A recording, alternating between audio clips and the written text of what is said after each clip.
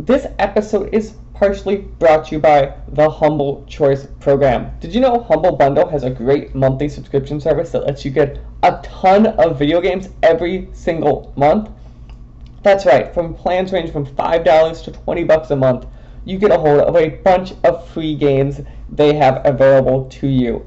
And you could use our code down in the description below to go and sign up. It would help our podcast and help you see what great games are available for you this month. Hello everyone, and welcome to a very special 30th edition of the SWW show. It's me, AJ. I've got Mike along with me. Mike, did you expect this show to make 30 episodes? Wait, are you correct? Holy shit. Jesus Christ, that's a lot, AJ. We're gonna have to retire after this. What do you say? We end on top? I like it. I say we retire at 65 episodes. Why 65? Because that's the average age of retirement in the U.S. No, but you don't get Social Security benefits at full until 67. Right, but a lot of people figure that they can live off their 401k for 2 years into them. And a lot of places are, I guess I don't know about the coast, but in the Midwest, a lot of places, if you retire, you get benefits for like a year afterwards. It depends. I don't know. Some companies do it. There's a lot of major corporations that don't. They get rid of you as soon as because Medicare kicks in at 65, to be fair, so that's fine. Yeah. Yeah, so a lot of people retire at 65 because they figure their 401k can last them 2 years, and then maybe they get a nice little boost for retiring because they worked at a company forever, and they'll be fine. Yeah. Genius. I'm glad we've thought this through. That's what if we do 71, though, we get maximum social. That's still another what? 2.5 years? Yeah. That's way too long for me. I don't think you understand retirement. But so we should do the semi-retirement thing then, where you just convert it to every other month, and then at that point, then it's like, I was like, in quote, we're retired. We're only doing the show part-time. No, yeah, as you can tell by us kind of just bullshitting around, there's not a ton to talk about. This is better than last month. Well, that's true, but we're starting to get into stuff actually happening. So, trying to think, yeah, it is. We're recording this. It is Sunday. There was snow outside yesterday, but it was like 50 the day before, so I don't understand how weather works anymore. Yeah, it's raining today. So all of our snow will probably gone this week. Yeah, I have very little left. Whatever, I think we got whatever. It looks like it's warmed up a bit, so it might be gone now. Yeah. What is about to be spring? Yeah, that's true. But normally, in the Midwest, you have snow until mid-March, and then yeah, maybe some years it bleeds into April, but like not a ton. Yeah, you get like those April days though that you want to kill yourself because it's like 20 out, and you're like, what is going on? Yeah, and then you get those other April days where it's like in the 70s, and you're like, what is going on? Or you get the February days where the sun's out and it feels amazing, but then you go into the shade and realize the air temp's like 28. And yeah. So you're that's in shorts and a t-shirt. As we're talking about the warm-up time, right? So my new house, I have water access to 3 different lakes. The question becomes, if I buy one of these 3, which do I buy? A kayak, a canoe, or a jet ski? Don't buy a canoe. Okay, why? Because that's pretty much a 2-person thing. I was leaning towards a kayak, and then the question was, do I get a 1-person or 2-person kayak? So I think a 2-person kayak, a 1-person could still use, just harder. Yeah, you can. It's a bitch to handle, but yeah. Mm-hmm. It's that or the jet ski. Jet ski just feels the hardest because then I have to get like a trailer, where a kayak canoe I could just strap to the top of my car. Yeah, like the problem with a jet ski also is then you have insurance and registration and gas and yeah. Well, they're pretty good on gas, so Yeah, but then I have to either get a gas can because I don't want to stop in the water because it's always more expensive to get gas on the water. Yeah, you just pull through your local gas station and I guess yeah, but because at that point I have a trailer. I don't know if my car it's a Corolla, so obviously can't tow a boat, but I think it might be able to tow a trailer with a jet ski 'cause it's not a ton of weight. it should be able to. Yeah, like so. Also, we're talking about towing something like 4 miles. Yeah. We're talking about towing something across a city. Yeah, and I Yeah, mean these. any gas station that's near the water will have usually ethanol free gas. Yeah, and that's I think what it is. So The jet ski is also the most expensive of the bunch, obviously. yeah. Where a kayak, I don't think was that expensive. I would spend money on a kayak. Yeah, Like not just cheap out on one. but like an expensive kayak that's like reasonable expensive. Like it's not gonna be $10,000 to buy a kayak. No, but if you're I mean, figure on spending like 1,500 to 2 grand on a kayak. Yeah, that sounds about right. Because I close on the house at the end of May, so then I have the entire summer in the house. Yeah. So I was trying to think about that kind of stuff. Yeah. That's true. Because yeah, closing it. Except I have still 3 months to close this house. So it's one of those things that like this is obviously will be the most stressful of my moves, but I'm not stressed because how much time I have to plan this move. That's the worst part for me. I just love it when it's a manageable time frame of like 2 or 3 weeks, then you're like, okay. No, especially because like there's stuff like I want to get more stuff done. Like the only thing I can do right now reasonably is there's stuff like a couch or a custom desk I want to order, which will take like 8 weeks to get here. So like those things I could do, but like most of the things I just it's a wait and sit game. Yeah. That's the annoying part for me is the like if I have 3 months for something, then it's just like, okay, you Yeah. know, this project is on a standstill for like weeks at a time, Mm-hmm. and I'm not a huge fan of it.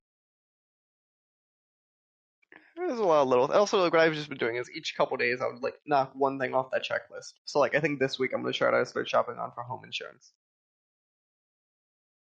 Who's your car insurance there? Geico. So I might just do home insurance too.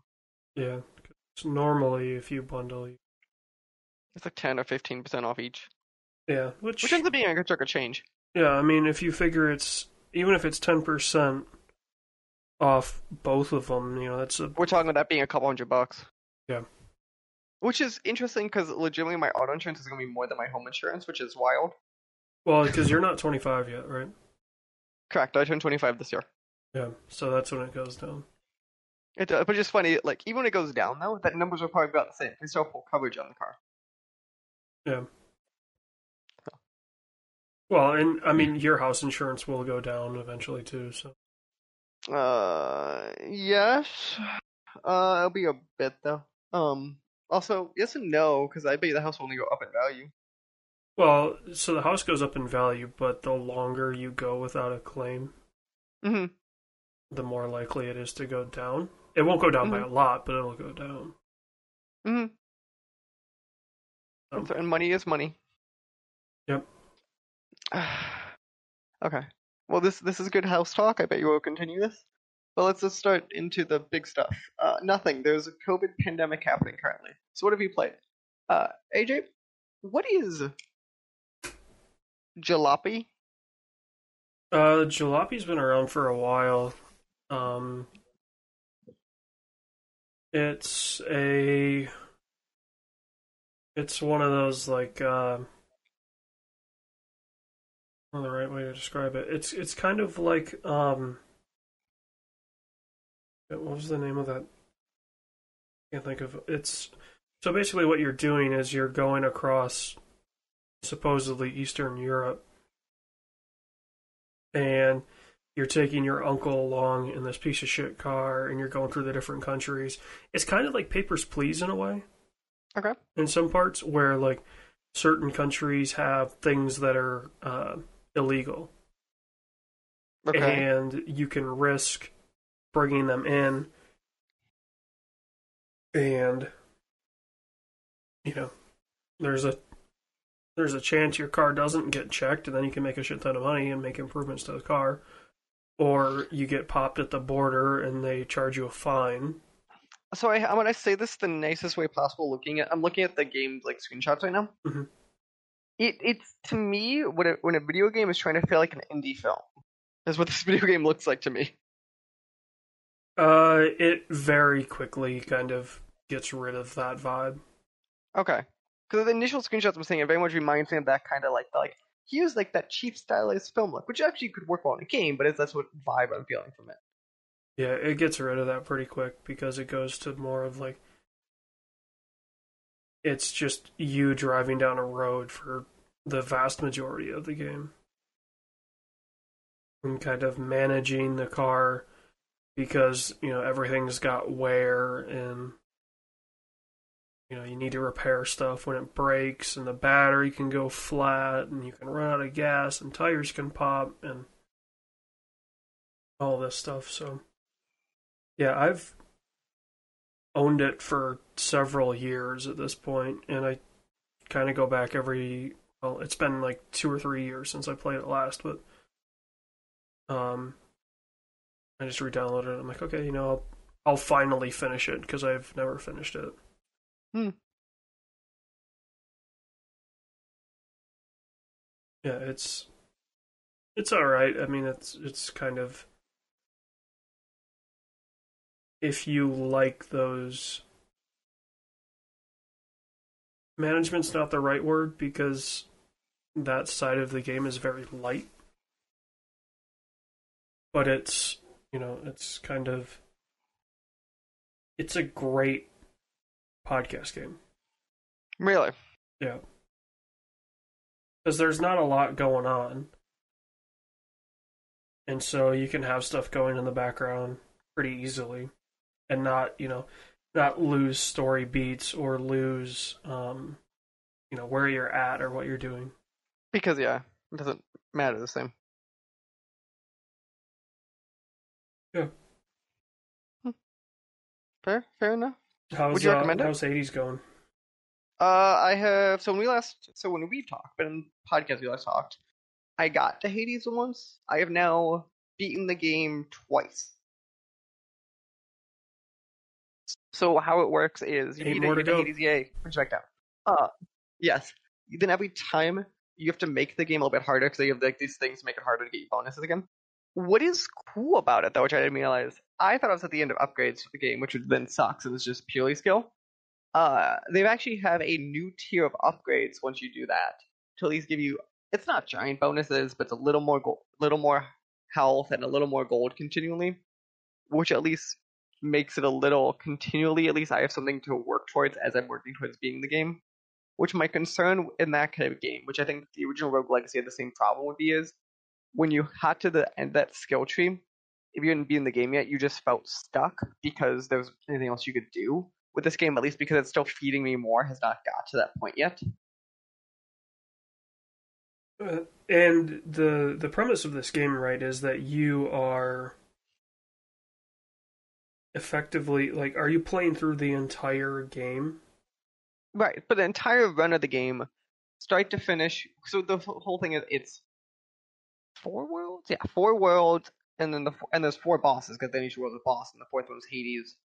That run, I think, when I beat the game, I think it's 36 minutes or 30 minutes, like a successful run. That's not bad. Right, so like obviously it's I don't always get to that. I consistently get to Hades. It's a matter of if I can beat him. But like in that run though, then I get enough stuff to either get the next upgrade at this point or get really close to the next upgrade. So it's every other run. I at least always have an upgrade I've gotten some capacity of. Yeah. Well, if it's 36 minutes, that's 360. So it's what, 6-ish hours. What? You said a 36 minutes successful run is about 36 minutes, Right. and you have to do that 10 times. So So I get you saying. like a bare minimum is the game is Yes. 6 hours. I bet you right now I have my bet's 20 hours in the game, but you have to count for going from beating Hades the first time was way longer than getting to beating Hades the second time. Right. So I probably played 5 hours since I beat Hades the first time. So like, it's five, like it's so that jump I bet is not gonna get as hard.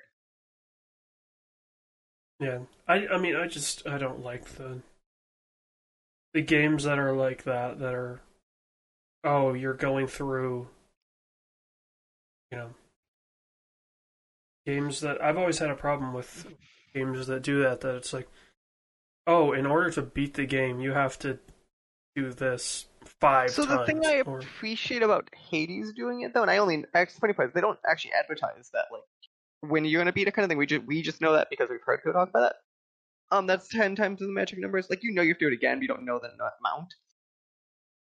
Is the story somewhat matters in this game, but like you're not playing this game for that story. So even if you beat Hades once, you at least feel satisfied that you beat the game.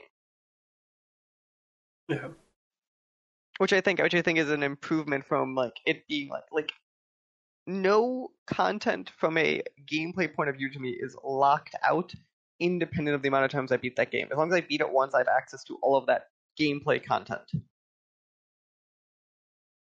yeah. I which I just think helps that a lot. yeah. I mean, I'm it's weird to. It's kind of contradictory because I like the Metal Gear games that kind of force you to play stuff over again, especially 5. Hmm. But there's it's weird because the missions you can there's such a spectrum that you can approach Metal Gear missions to. You can go in and do all OSP, or you can go in 5 rolling with a tank and just level everything Hmm. and anything in between. And kind of to me, like that was kind of the draw, right? Like I played through the main campaign as stealthily as I could, or I tried to. Hmm. And then when I saw that these missions were popping up again, I was like, you know what, screw it. I want to try this with, you know, a tank and air support and missile launchers and grenades and zero stealth basically. Hmm. Whereas from the sounds of it, Hades is very much you're kind of restricted to in that aspect of the runs, but yeah, it's it's a game that I won't play, but that's my I don't really like a lot of those games anyway, so Yeah, well, that game tends to be, especially because when I've been traveling the last week or so, like it's been a good like on a plane or I've X time kind of game because it's again those short runs that like even if I mess up a run and I have to leave halfway through and I just kill myself, I at least got something from it, but it still helps me get towards that progress goal, but it doesn't like need the same amount of time. yeah.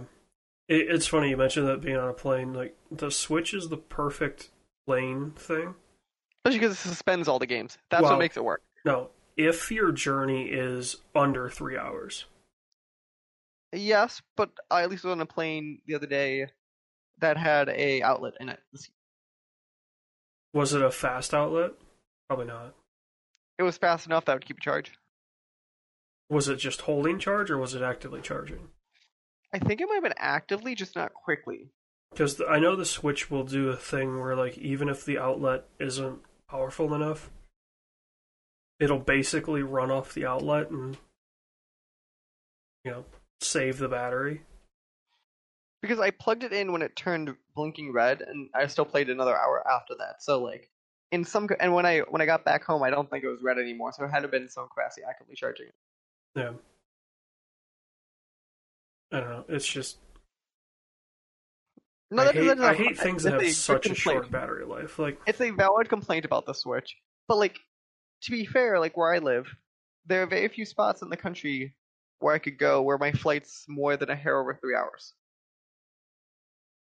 Seattle's 4. I don't think so, because I'm more west. Well, no, even Minneapolis. I think it was 4 hours. MSP to... It was 3.5, but So to Miami was about 4, I know that. yeah, 3 hours and 37 minutes to Seattle. yeah, 3.5. Yeah, okay, so it bleeds to 3.5, so I don't take it, so if I don't play during takeoff and landing, I'm good. Yeah. That's kind of what we're talking about. So when I have phone signal, just don't play the Switch is what you're telling me. That's kind of akin. Again, not I mean, you have discrediting phone that signal all the way machine. through if you're smart about it. It's fair. But you know what I'm saying? Like, I'm not discrediting the complaint about the machine. I'm just saying, for me and where I live, it affects me a lot less. Yeah. I mean, the problem that I have with the damn thing is it's like, I guess it's mildly convenient because my phone is USB-C, so I don't have to lug around a bunch of cords. Ooh, Yeah, but then a battery might work for you, because I assume you have USB to USB-C. Huh? Do you have USB to USB-C cords? Yeah. Could you do like an external battery then? Yeah, you could. But that's my laptop or my phone usually plugged into one of those. So. Mm-hmm. Do you Yeah, have a problem with the buttons? Because I know your hands are bigger than mine. Yeah, I have serious problems with the Switch controllers. Well, like, I don't have the real problems with that one. Hades, once in a while, I'll, like, slip off, but, like, I'm relatively fine. Because basically I don't have my Switch in here, but my thumb, like, completely covers all of 4 of the buttons. Oh, wow. So I have miss hits all the time. I Add see. on to the fact that Nintendo still uses the Japanese Mm-hmm. button layout, and I'm always lost. Mm-hmm. The Pro controller helps a lot, but yeah, if I play that thing in handheld, I have so many issues with it. It's ridiculous. That's fair. Well, jumping into the next game, still playing Ye Old iRacing? Did you end up doing that big NASCAR tournament thing or no? Which one? I thought there was some the other day we were playing Minecraft. You said there was some big tournament in iRacing. Am I going crazy? Big tournament. I mean, there's big events, and then there's like the Okay. iRacing eNASCAR stuff, but Maybe that's what I was thinking of. um, no, those guys are way better than I am. I've been doing more of the road racing stuff, so And how's that going? not bad. The major problem is a lot of the stuff is endurance style, so it's timed, not laps. Mm-hmm. And the shortest is usually 45 minutes. It's like 45 to an hour. Okay. So it's it's an hour and a half time sink to do one of those events. Whereas generally most oval races are just under an hour Mm-hmm. in and out. So yeah, it's about an extra half hour time sink, but it's still fun. I mean, it's something that I'll continue to do for a while, and it's kind of that. It's the it's playing. It's like playing Rock Band to keep up your quote unquote musical skills. Mm-hmm. iRacing takes that to obviously the 11 because it's it's basically as real as you can get without hopping into a real car. So Mm-hmm. yep. Decent. Yeah, and then we've both been playing that block game. Is it Roblox? We've been streaming Minecraft for Couple weeks. almost a month now. Uh, And we're no further than we were basically after the episode. the issue with Minecraft though is you very much. So our goal is to we've talked about our goal is to play the game until we beat the end, or the Ender Dragon. Hmm. The issue with Minecraft is you very quickly make progress, and if your goal is to quote unquote beat the game, unless you want to like do tricks to, like speed through it, and we're relatively just kind of goofing around and doing it, you very much hit that tailspin very quickly. You have to like kind of stock up in gear. Yeah, it's a Yakuza game where instead of grinding for experience, we're just okay. We need to find a shit ton of diamonds. Okay? Mm-hmm. So we need to do a ton of digging, and then it's okay. We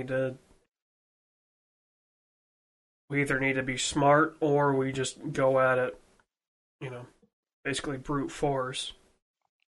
Which we're being a little mixture.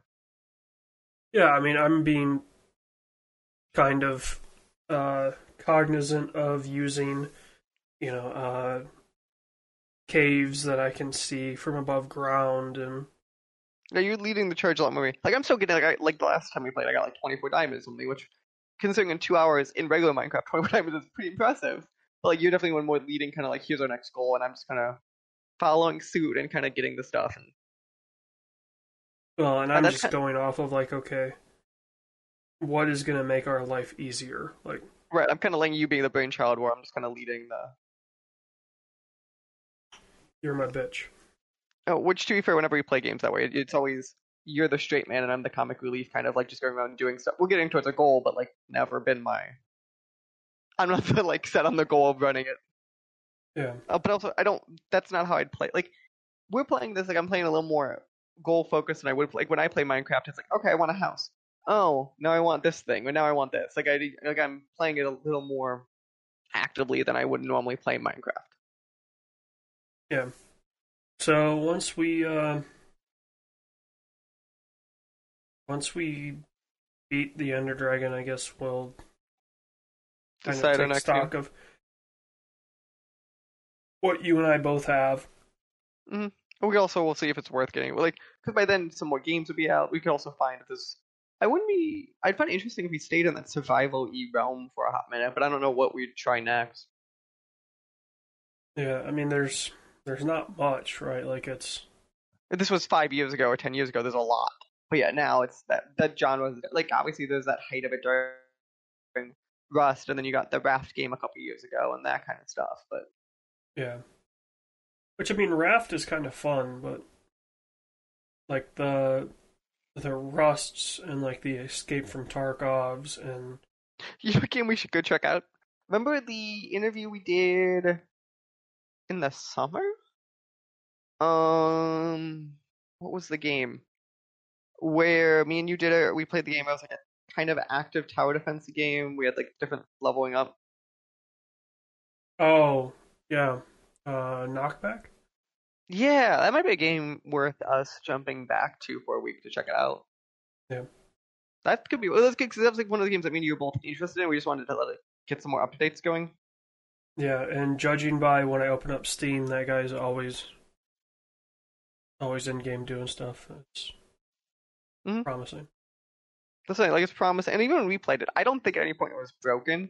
It just needed some more work here and there. No, I Like mean, I enjoyed what we I played. definitely broke it a couple times and Okay, kind yeah, of yeah, shut up about it, but But it wasn't. When I say it wasn't broken, obviously you break things, but like I feel like we also were able, even when you broke stuff, we were still able to play the game. yeah, We never got to a point where you broke the game and the guy's like, "I need to reset the server," which is usually what you expect to happen. yeah, Remember the networking being surprisingly stable in that game.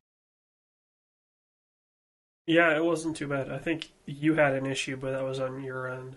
I think it was because I was playing off my laptop because before I got the new desktop. Yeah. But yeah, no, that's why it was. But that might be something. But we could talk about it then. But yeah. Okay, I think that's all of the games we've played. I beat. Oh, I beat Miles. Yeah, And we then talked I about that think, on stream. yeah, I think I'm gonna end up buying Hitman here in the next week or two and start playing it Hitman 3. Do Speaking of Hitman, before we go on, you want to talk about the list? yeah.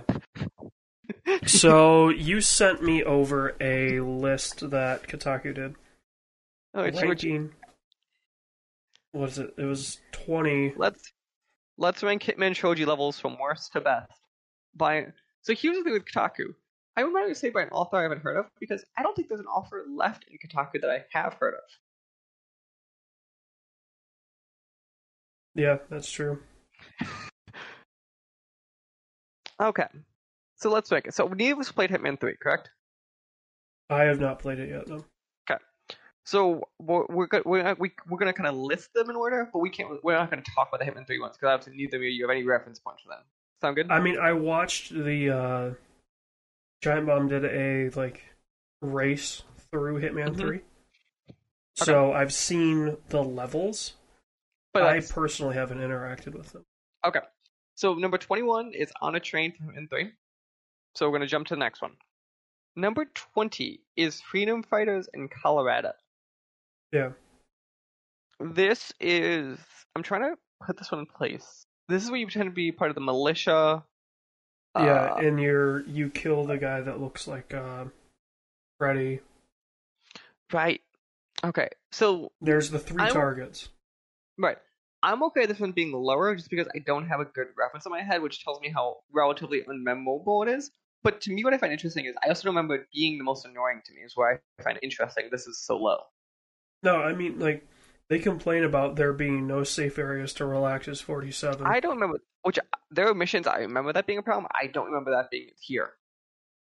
Okay, if you're trying to do suit only, Freedom Fighters might be the hardest level to do it in the first Hitman. But there are so many opportunities for you to find outfits that let you basically do whatever you want. Mm-hmm. So that complaint of there not being areas to let you ponder is weird. I'm wondering if they're combining the it wasn't Patient Zero in the original Hitman. But there's one where you have to you're up in the water tower and you're sniping dudes. That's Hitman 2 is what you're thinking of, I think. No, it takes place on the Colorado map. Oh, interesting. Okay. So I'm wondering if they're worried about that, but it doesn't sound like it, so I don't know. Okay, so the next one is a Gilded Cage, which is Morocco in Hitman. This is probably the third best level from the first Hitman. Yeah, I was gonna say. I don't remember Morocco being that bad. No, this is the one where I genuinely had the most fun in the first Hitman on this level. This is the my issue with Morocco was I think it was at Dubai. One of them was just too crowded. This one's pretty crowded, Morocco, because it's got it's got the bazaar. It's got the right. This is Morocco. It's Morocco. What I'm thinking of. Yeah. So that's my one issue. That's my complaint about this level is I dislike a map when it has too many people continually, which obviously Morocco in real life would too. So it's reflective of that. But that's kind of my problem from the levels. I mean, it just feels too claustrophobic walking around.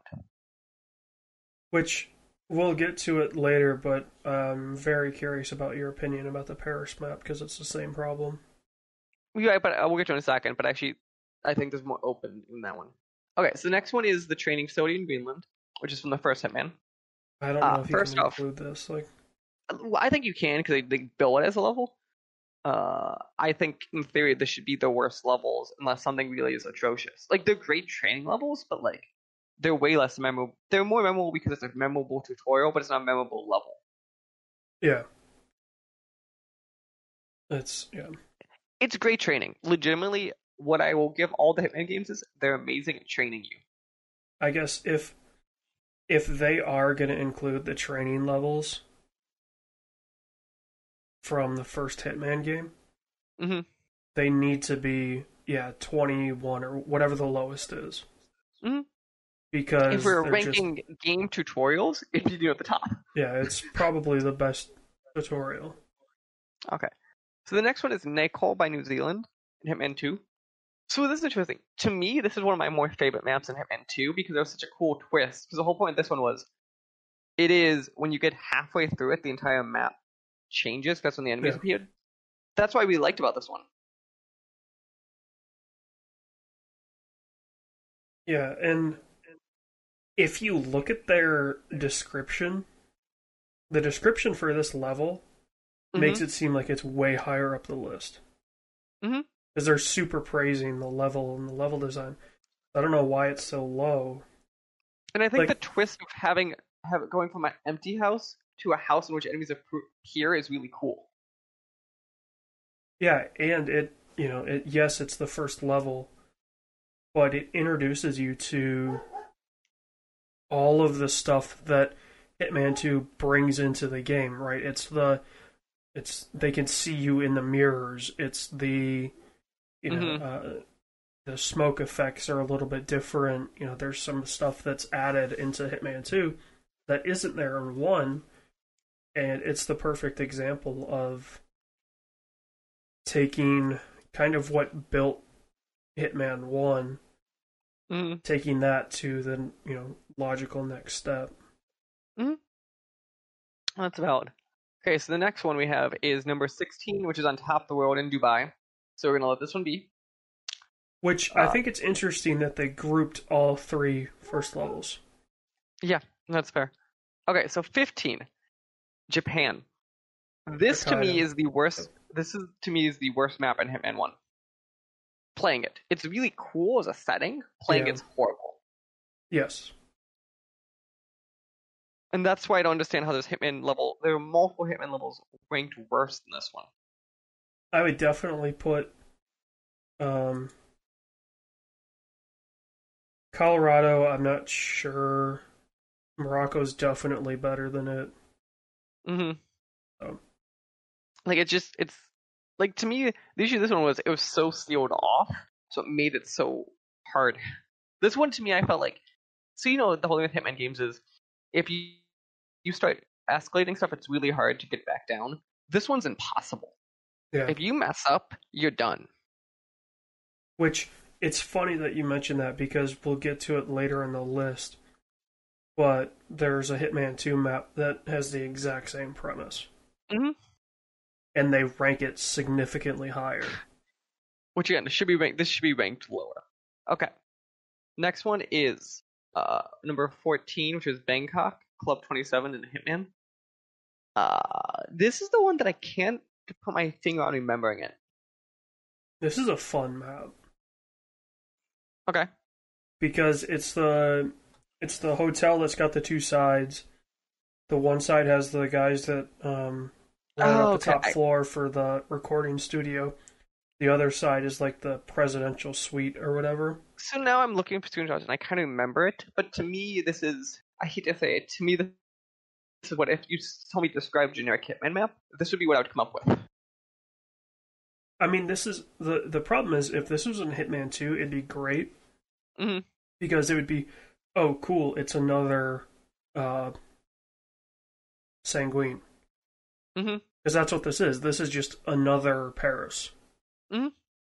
The problem is you had Paris in this game, Mm-hmm. and so it's weird to have like this is you were talking about Morocco being too claustrophobic. Mm-hmm. Bangkok takes the claustrophobia of Paris and gets rid of it Mm-hmm. because it's it's technically three buildings Mm-hmm. and a basement, so there's all kinds of space, and it's the population density is pretty low, Mm-hmm. so it's it's definitely better than Japan. So, but it's weird to have it so low. The problem is Hitman 2 had so many levels that it's like, okay. Right. So the End of next an one era. is, yeah, Hitman which will 3. leave B73. Okay, then it's the Arc Society. So I'm very torn on this Arc Society one for Hitman 2. I think this is when the story got really campy and really cool, and theme-wise is really cool, but I don't know if I really like this level. This is Hitman 2's Hokkaido. Hmm. So, if. I don't think it's as bad, though, for the record. No, it's worse. You think it's worse? Okay. Mhm. Yeah, because there's very few outfits on Arc Society That get you that, many places. yeah, you I have remember to that too. constantly be switching outfits. Which I think a good Hitman level, I think you need like 2 to 3 is what you should need. Well, a good Hitman level needs to be doable suit only. Doable. What I meant, like realistically, I'm saying 2 to 3 is kind of like the optimal kind of. Okay. Yeah, Like yes, have a path for a perfect person, but broadly speaking, I think that's kind of what I'm looking at when I see a Hitman yeah. level. And honestly, Hokkaido does that better than this. I would rank Hmm. Hokkaido above Arc Society. I think I do opposite, but I think this is still way too high. Yeah. Uh, More of Arc Society deserves to be lower than it is, not necessarily. yes. Hokkaido deserves to be here, but Yeah. Okay. So Death in the Family is the next one, 11. We're gonna let it be because it's Hitman 3. Okay. So Three-Headed Serpent in Colombia. This is a map that when I'm playing it, I'm really frustrated by, but looking back, I really enjoy. yeah, I mean I guess it solves the problem that you have of the escalation. Hmm. Right. It's super easy to escalate this map and then you just go into another area and then it's de-escalated. So there's that, but I also this map to me always felt like it was about to mess up, but I didn't. So it made like I think it's purposely structured that way. It's always like you're just on the edge, and I think it's really that's why I think during it I hate it, but looking back I think it's really genius because it's kind of like what I could akin to like a really hard boss fight that you always just one step ahead on. Yeah, I mean the problem with this level is the cheese in it is super easy to do. We'll get to cheese. We haven't got to Paris yet. So Okay, so I'd say it's a good spot. It's weird to see it because like so I mean Colombia is effectively just Morocco with an extra area. hmm Right. So for them to kind of complain about Morocco hmm and then praise Colombia, like there's really not much difference, and it's so like I texted you this when we were talking about the list. I'm like I have so many issues with this list because it's so contradictory. Like it doesn't, it bashes Morocco, but then it right, praises Colombia for the exact same feature, basically. which makes no sense. Yeah. And it's not like adding a third suddenly makes that a doable thing. Hmm. Um, so, and then you get into probably one of my favorite I levels, was which gonna is say the bank. this is exactly what I was thinking too. It's so number 9 is Gold with the Handshake NYC, which is that first love thing, which is the bank. I really like that bank, like so much. And this does um, the costume thing perfect. Hmm. You can do this suit only, and it's super easy as long Hmm. as you don't screw up. Or, there's all kinds of outfits that you can use. So Hmm. it's not necessarily the hardest level because I feel this is one of those where it's the levels that have these the multiple like uh this one you need to get the data shard out of the vault or you need to get the 3 data shards off the people. Hmm. Yeah, no, that's kind of why we like this one.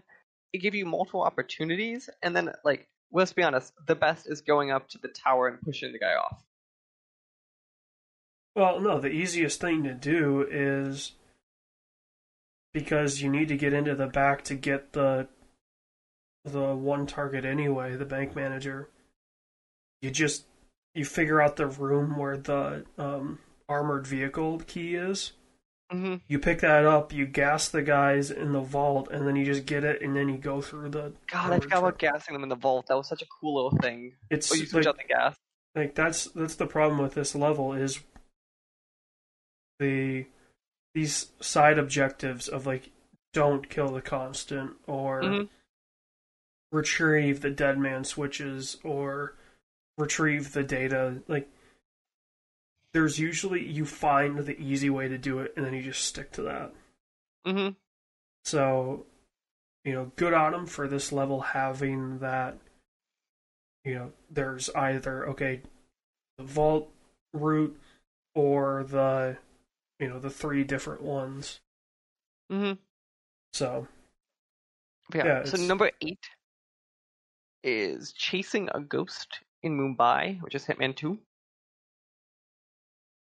which I think goes back to my crowded problem with the other one, but I think this one deals with that problem a little more elegantly.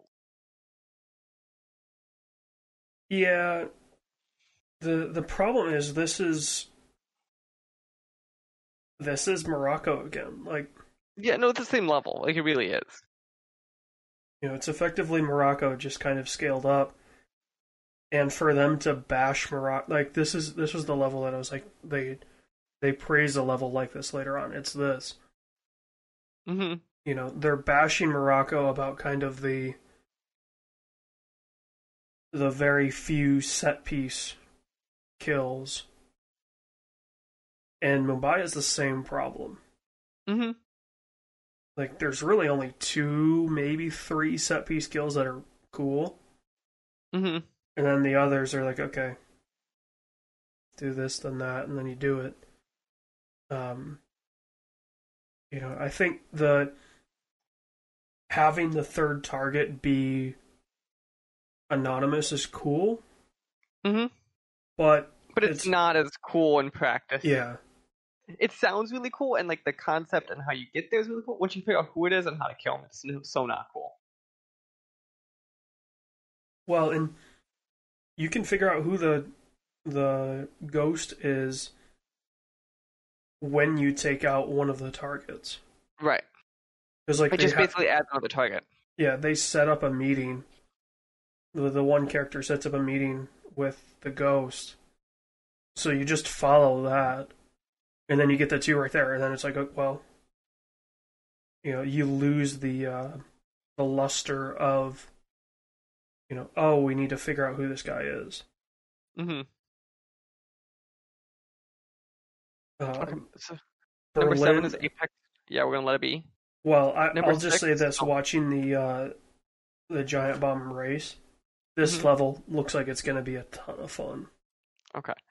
Number 6 is the Farewell. Hitman 3, Argentina. Uh, Number 5. Here is where we are. Perry. It's weird having Paris this high when you bash Bangkok and you bash Morocco and basically all the levels that are the exact same. See, and I disagree. I think to me, what makes Paris so special is how. So it's a couple things, right? It is one of the more memorable characters in there because everyone can point to Helmut Kruger, obviously. Um, which also is just funny as fuck. Well, and Um, also like Helmut Kruger is really kind of the only time that they've ever done that. you're right, and I think gives Paris points, which is funny because they set a tone like it would always be like that too. Because this is the first. This is the first level. This is. Yeah, this is the first level that they released, so it's kind of got that. I don't know. I feel like it's got the. And I think It's got the complaint. what's it The called? what? Like the lovebird syndrome. Like that's the problem. So my actual thing with the Paris. So I think it's so the thing you saying how it's crowded. I think is fair, but I think actually relatively a small percentage of that map is super crowded. It's not where I'm gonna do the kills, and not where I'm gonna try to do the kills. And it's really only that first floor is crowded. When I go outside and I go up top, it's not. Well, I mean, there's the rooftop party. The auction room is crowded. The storage rooms have guys roaming around. Like, I actually think I have a bigger complaint with the upstairs security rooms than I do with the crowds in the middle of the floor. well, and so like I generally don't have a problem with this level. my kind of my gripe about this level is people put it on such high a pedestal and then bash levels that do the exact same thing. And I don't agree with you. They do the same thing. I think this being a focus on the inside, it's not all, but it's very focused on it, and I think it gets points for like Helmut Kruger and that kind of thing. It is literally the most memorable of characters, basically, from any of the games. Well, it's also we'll get to the named. next Like, one.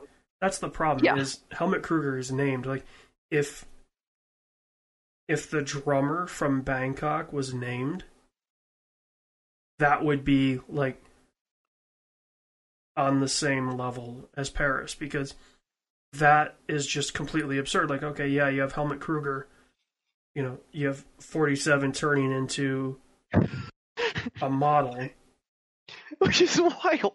and walking the catwalk, but then in Bangkok you have 47 choking out a drummer and then just rocking on the drums.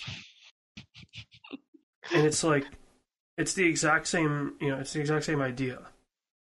Right, it's 47 in an absurd situation. And I think the only reason that Helmut Kruger is,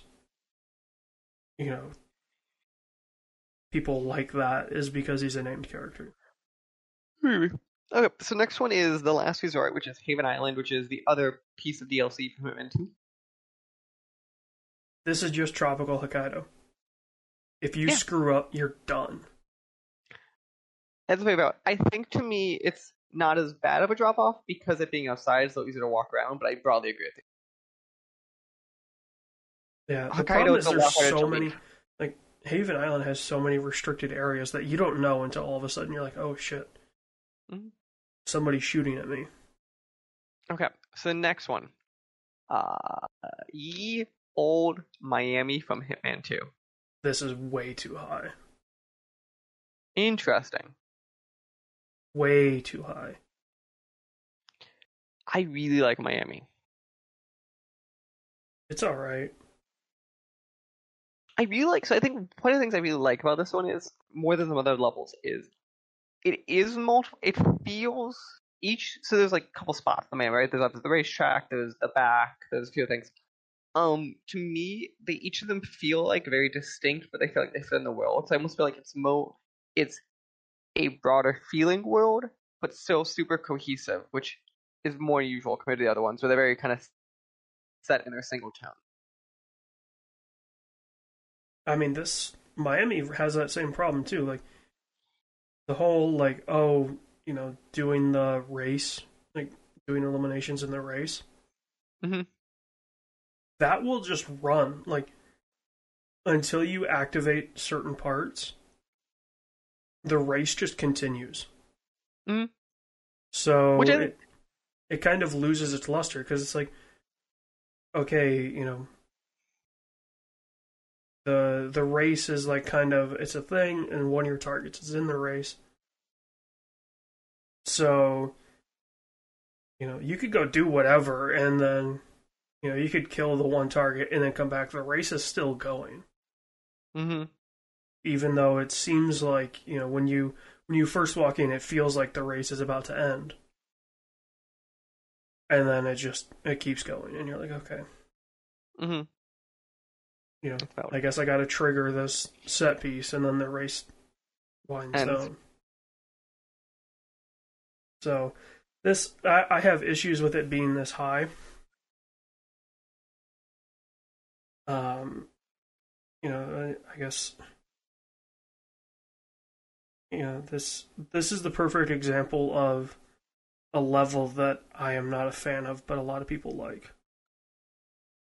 Mm-hmm. Because I think it's so, like, because of the race just going on, like, if the race just naturally ended, you'd feel more impressed.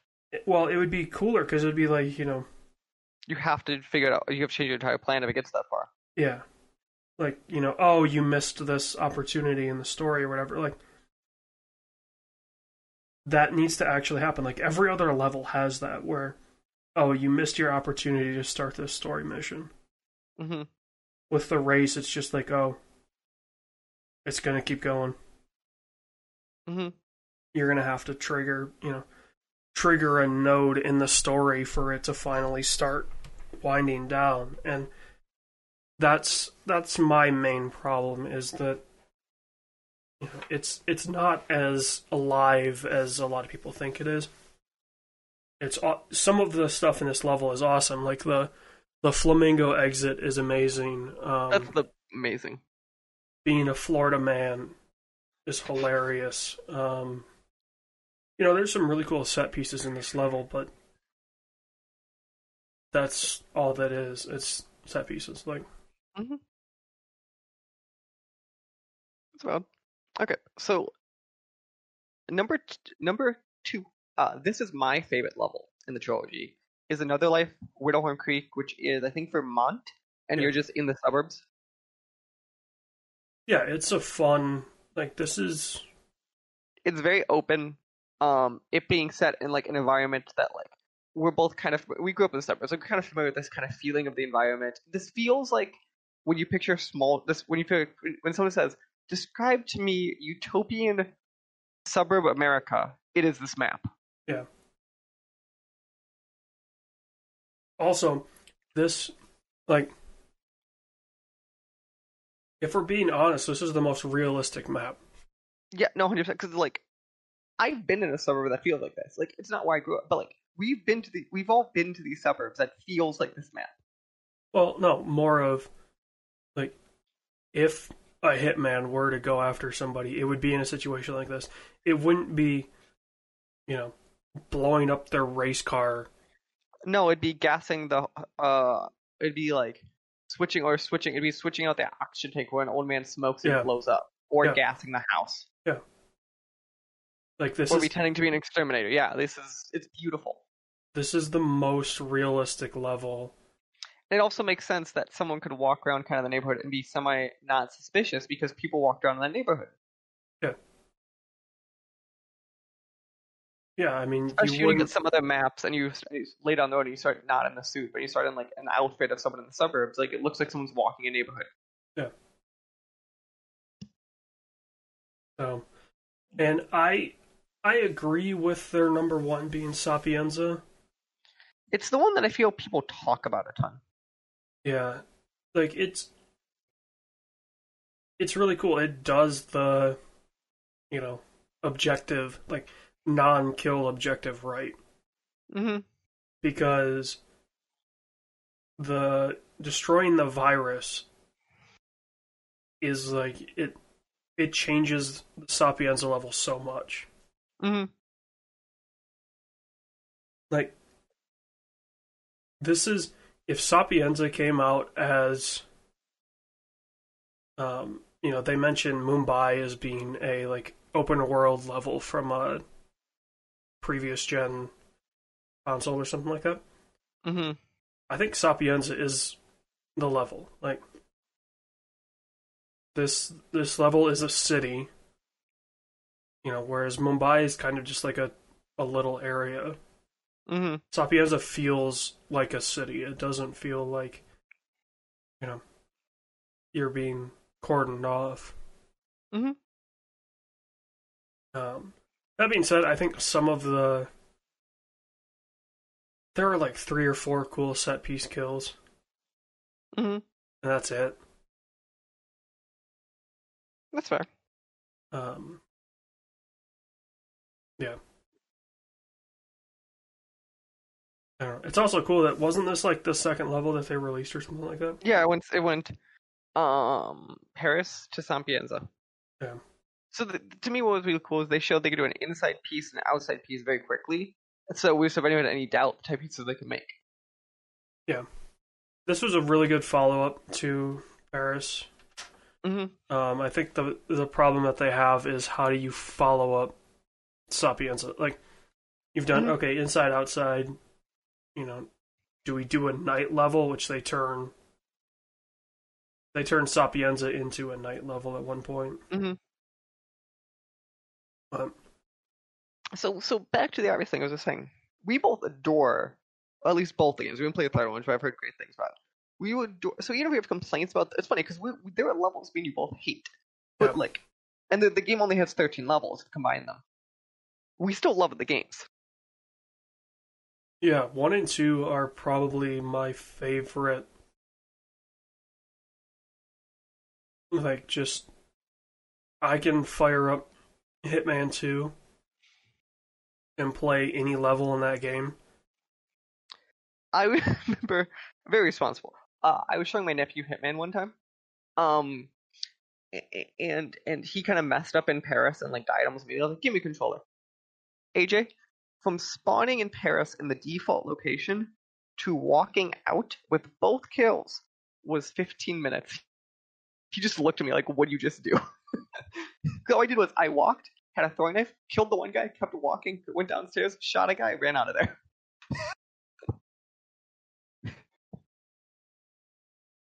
Then, I don't. You may have been playing a different thing, because Paris is, like, that's impossible to do. Like, Mm.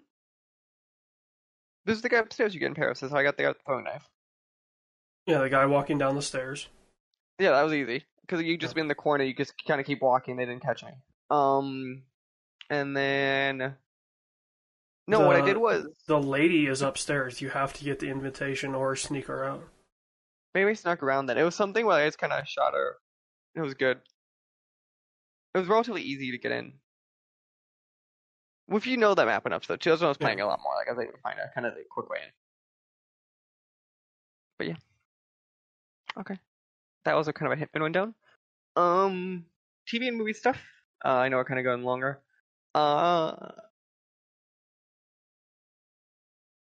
did you watch Godzilla vs King Kong, or is this Godzilla and Kong?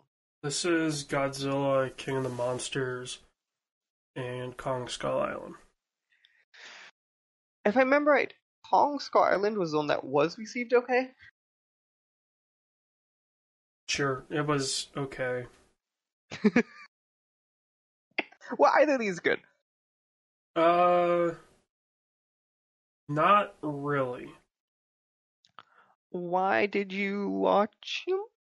Well, because Godzilla vs Kong is coming out at the end of March, This and month. I hadn't seen the recent. So are these tied to that? Yeah, Okay.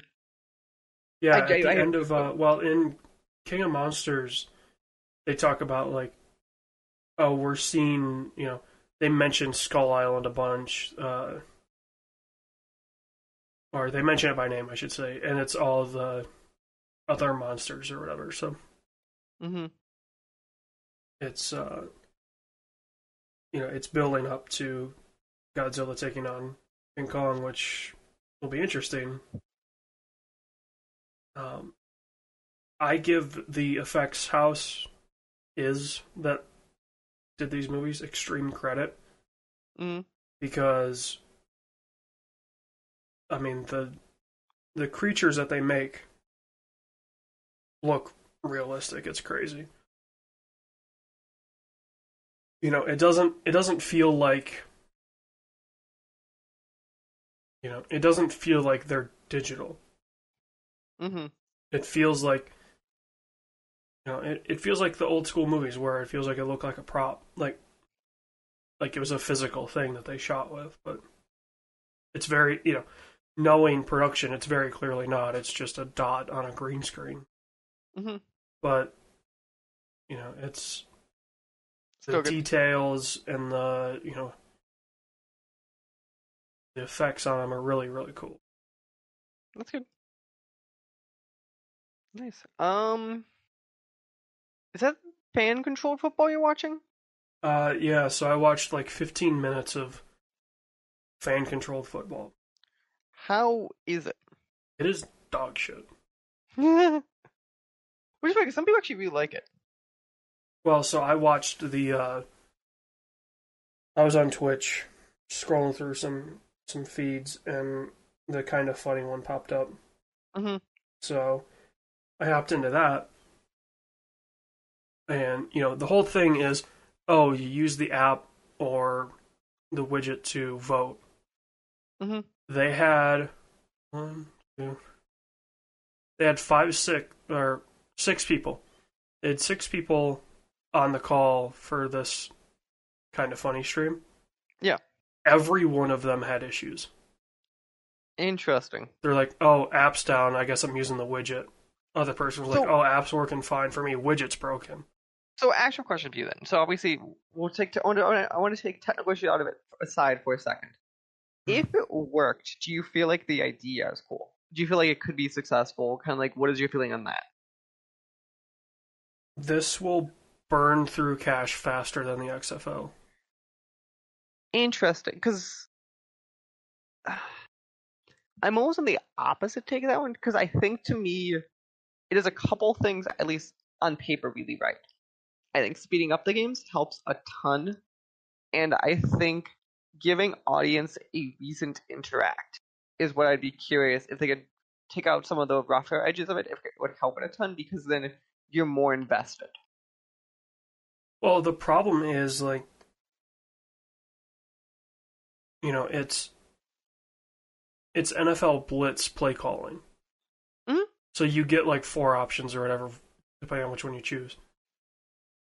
The problem is, like, if this were NFL football,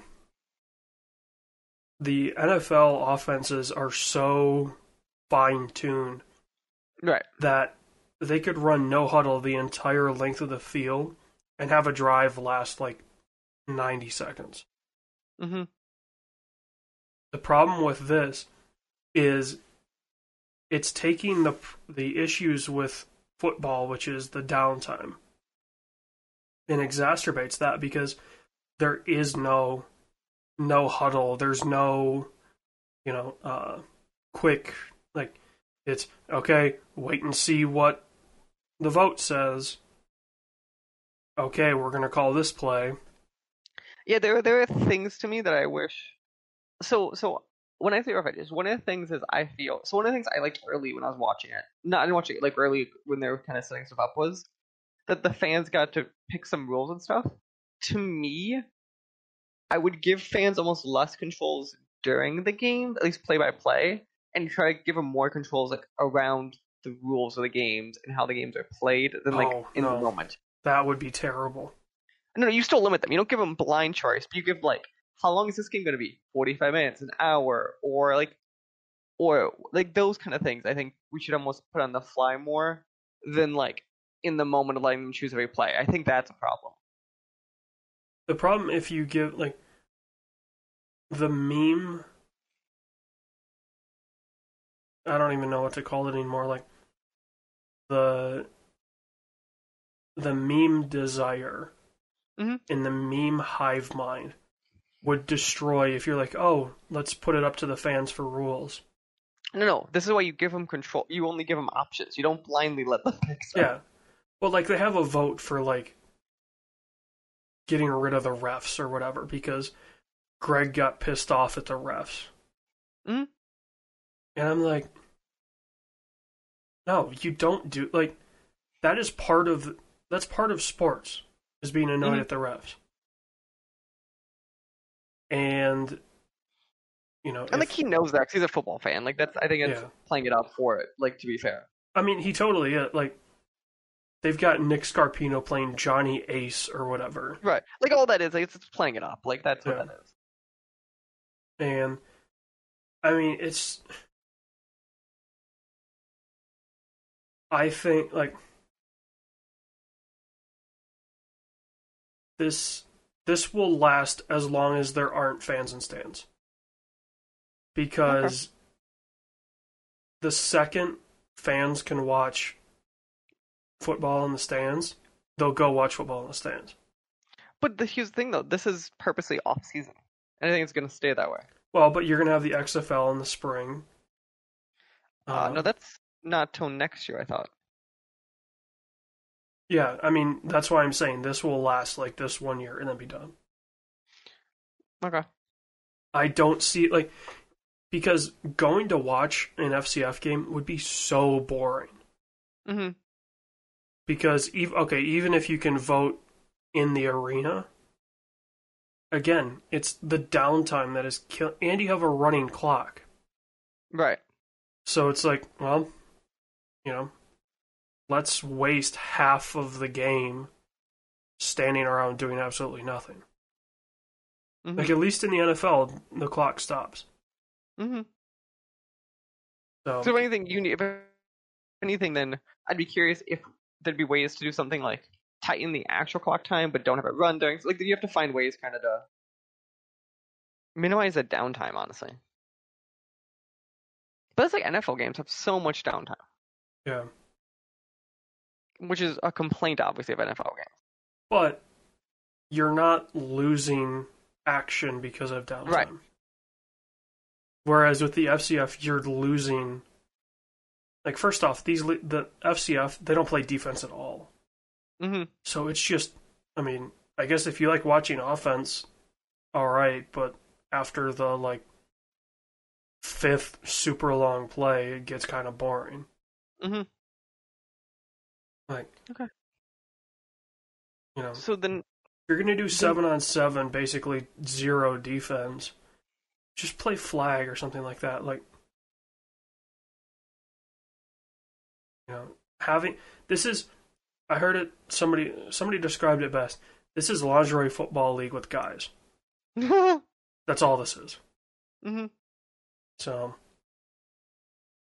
yeah, I have a feeling it's gonna die pretty quick. That is fair. Okay, and then lastly on your list, Generation Kill? Yeah, the HBO miniseries. I don't know if I'm familiar with it. It's set in 2003. Okay.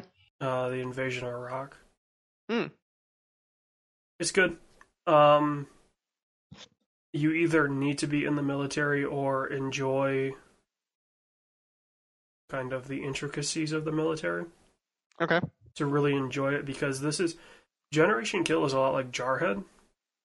Okay. In that it's basically all downtime. Or it's, showing the kind of the I guess the downsides to the US military machine of, it's not always the best people that are in the position. Mm-hmm. Yeah, it's I would say it's a must watch if you have HBO. It's got a lot. It's interesting because it's got stars in it, but not as many. Like, because especially Band of Brothers. I mean, that had everyone in it. The Pacific had Tom a couple Hanks, guys right? in it. No, that was Saving Private Ryan. Band of Brothers. There's someone else in that I'm gonna come in. Shit, what's his name? I'm pulling up now. The British guy. Fassbender. Fassbender's in Band of Brothers. Yeah, and what's his name? Damian Lewis, Juan Livingston. Damian Lewis is in it, so he was a big name, especially when that came out. I assume this was Fassbender's probably first. One of his first big ones. Yeah. But really, like, Generation Kill it was written by Tom Hanks, by the way. Band of Brothers, so I got that. And created by him and Steven Spielberg. That's how Spielberg in my head too. It was, Hanks wasn't in it, but it was, Right, that's where I probably got. I knew the name was tied to it. Yeah. But Generation Kill, like, it has Alexander Skarsgård, and that's about it in terms of big names. Which I think is good, because having big name actors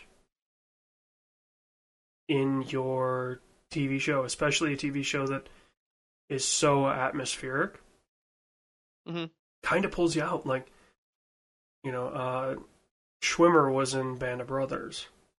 And seeing him in that show just completely pulls you out of the situation. So. Good. Okay. Yeah. All I really watched in the last bit is I'm one episode behind on WandaVision. Who gives a shit? It's good. The first couple episodes are straight just old sitcoms. So one of the things the show does really cool is every new episode they set in the next generation, spoofing a sitcom. So like Malcolm in the Middle was a season. Modern Family was an episode, stuff like that, which I think is actually kind of a cool twist on the show because there are moments where Disney does sitcoms apparently better than actual sitcoms do them for a show that isn't trying to be a sitcom. I mean, when you have an endless budget, you can do whatever. Yeah, no, that helps a ton. I think it's telling stories in a cool way that like Marvel movies just couldn't, because obviously you tell stories in TV different than movies. I don't know. I think my problem with like it's the same issue we're gonna run into with Avatar. It's the same issue that we ran into with Star Wars. It's just everything is Marvel, and it's like, you know, okay, yes, they're doing a very good job with it, but eventually people are just gonna get like bored of WandaVision or bored of the Marvel movies. Like, I will be curious when that starts happening. I don't disagree with you, but it's interesting because I think we all thought this would happen 10 movies ago. I figured it would happen after Endgame. Although I guess Far From Home was Tom Holland's Spider-Man, and that was, there was a lot to hope for in that movie. Like it was, Which I guess the next Spider-Man is the end of this year, so yeah. I guess Far From Home was the perfect movie to release to kind of keep that drive still there, because if you had released like another Ant-Man movie or right, well, you couldn't really do an Iron Man movie, but I think if you had released a non-Waititi Thor movie, you would see that movie just tank, like, because people aren't interested. Like, people are interested in the next Thor movie because it's Waititi doing it, and so it's not a superhero movie at that point. It's a ridiculous comedy. It's not even it's not even like a rom-com. It's just ridiculous comedy. I think the Tom Holland Spider-Man has succeeded in kind of the idea of it's not a superhero movie. It's Peter Parker. It's so. And I think that's part of what makes Marvel successful is they don't focus on the superheroes. Yeah. Whereas Justice League and we'll get to Justice League. Whatever's next for DC, like those are superhero. I think Flashpoint or Batman. I forget which is next, but yeah. Hopefully the new Batman that seems to be kind of leaning on the Spider-Man formula of he's not a superhero, at least not yet. So. Yeah. Okay. Let's jump to some stuff. First thing, speaking of Avatar, Avatar: Last Airbender franchise to expand with Nickelodeon also announced they're forming a thing called Avatar Studios. So basically, they're doing an Avatar movie made by the original creators, and this is broadly all came out during this news about Paramount Plus officially came out, and some series announcements. This is the only one I really pulled from it, because I think it was of the list of them, it is probably the biggest deal of ones, and I think it matters because whether you get Avatar broadly rated is in modern times rated as one of the greatest animated shows, and I think it having the original creators at least attached to it gives people a lot more comfort than that film that came out a couple years ago that had them backing the fuck away of immediately, as we like to say. Well, and there's I read something about the Shyamalan movie and how it was like, it was what happens if they're trying to make a movie about avatars. Right. Like it wasn't an in canon movie. It was like if somebody was making in the universe a movie about avatars. It wasn't the which the show, man, that is a show that just like talk about the ultimate rebound. Like, I mean, because that show was on when I was a kid. Right. And it's still like, if you read the numbers, it's in the thing I'm looking at too, is the show, an average popularity right now is 10 times more popular than it was when it was on the air. And at the time for Nickelodeon, that was a good moneymaker too. Like it was all right, and then all of a sudden I'm seeing it like resurface, and I'm like, okay, is this some weird weeb shit that I don't know about? Is it? No, like it's show like if you look at reviews at the time, which obviously I didn't, and I don't know if you did at the time, like it was always ranked super high, and I think it's one of those things that only ranked high at the time. It's held up, and I think that's probably why it's jumped in esteem. Yeah, I don't know. It's been so weird to kind of watch the legs that show has. Right, especially like Legend of Korra, like was reviewed super well, but did not do well at all. That last season, the first season was rough, from what I heard. It got real good though, like season 2 and stuff. The issue was like season 3, they just put on Nickelodeon.com because they had them and they didn't want to air them. That's how bad the rating was. Yeah. Okay. On list of stuff that I don't think we need but is happening. We officially have a Joel and Ellie, The Last of Us HBO series, and it's Pedro Pascal for Joel. I think this is the best casting.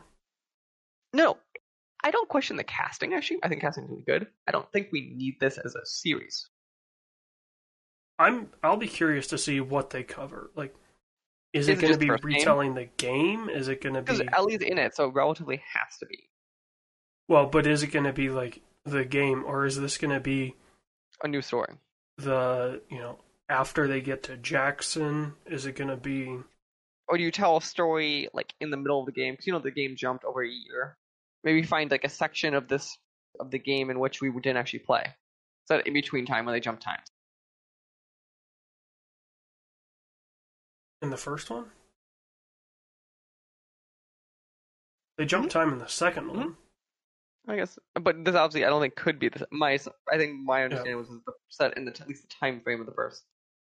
I'm trying to think of the first one when they would have jumped, and I think the biggest jump was like a couple days in the winter. I guess that's fair. I mean, they would jump like you would reach a point and then it would hop to the next season, but it wasn't like it wasn't like in 2 where you're jumping months. Time. Yeah. That's fair. Okay. I have some trailers listed here.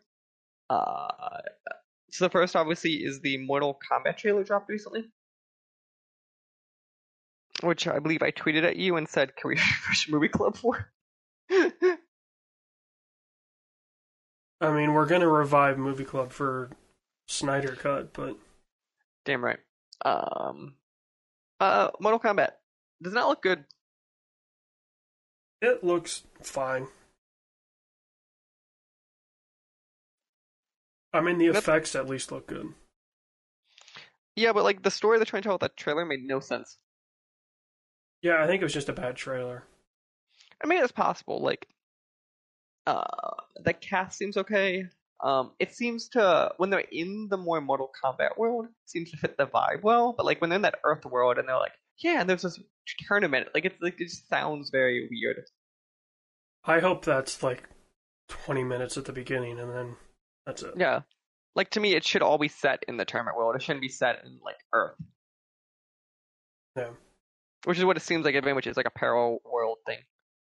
Well, yeah, you gotta go to the Netherrealm. Oh, because it's named by Netherrealm. Smart. I mean, the balls on Netherrealm to be like, screw it, we're just gonna call everything a realm because our company name is Netherrealm. Now here's the question: is Ed Boon in the movie? Do we think, like, as a cameo, or I what? hope he's Or do Noob they? Saibot. Because it's clearly not any games roster. Okay, but you still, like, I promise you, in some capacity, Ed Boon will be mentioned or visible in some frame in this film. He'll be a character or a voice. I don't Yeah, think like, you'll see Ed Boon's face. He'll be something else. which I obviously I know there's a lot more to that team than Ed Boon, since I literally know people on that team. But like, if I said name to me someone with Mortal Kombat, no one can name anyone else. Like he is one of those people in the industry that, like, we talk about that really matters. Yeah.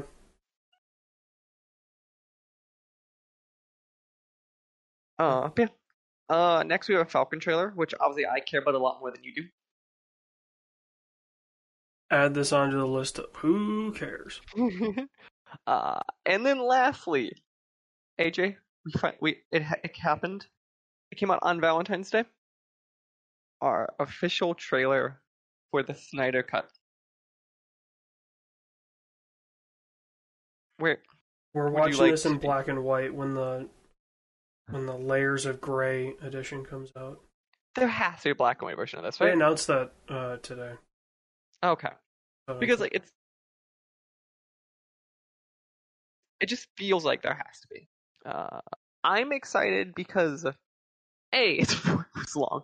Okay, wild. I will be curious. Do you think this will be better or worse than Justice League that we got?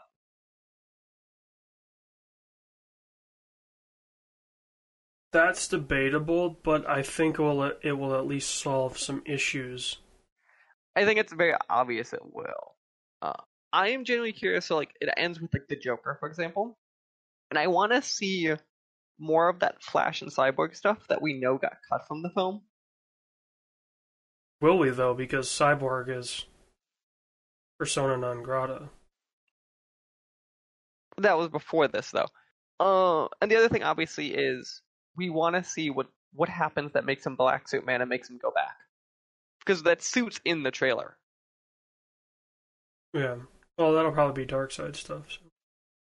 But, like, I'm excited to at least see what this vision of Zack Snyder is, especially because we thought they gave him a leash with a Watchmen, not Justice League. They gave him the entire barn.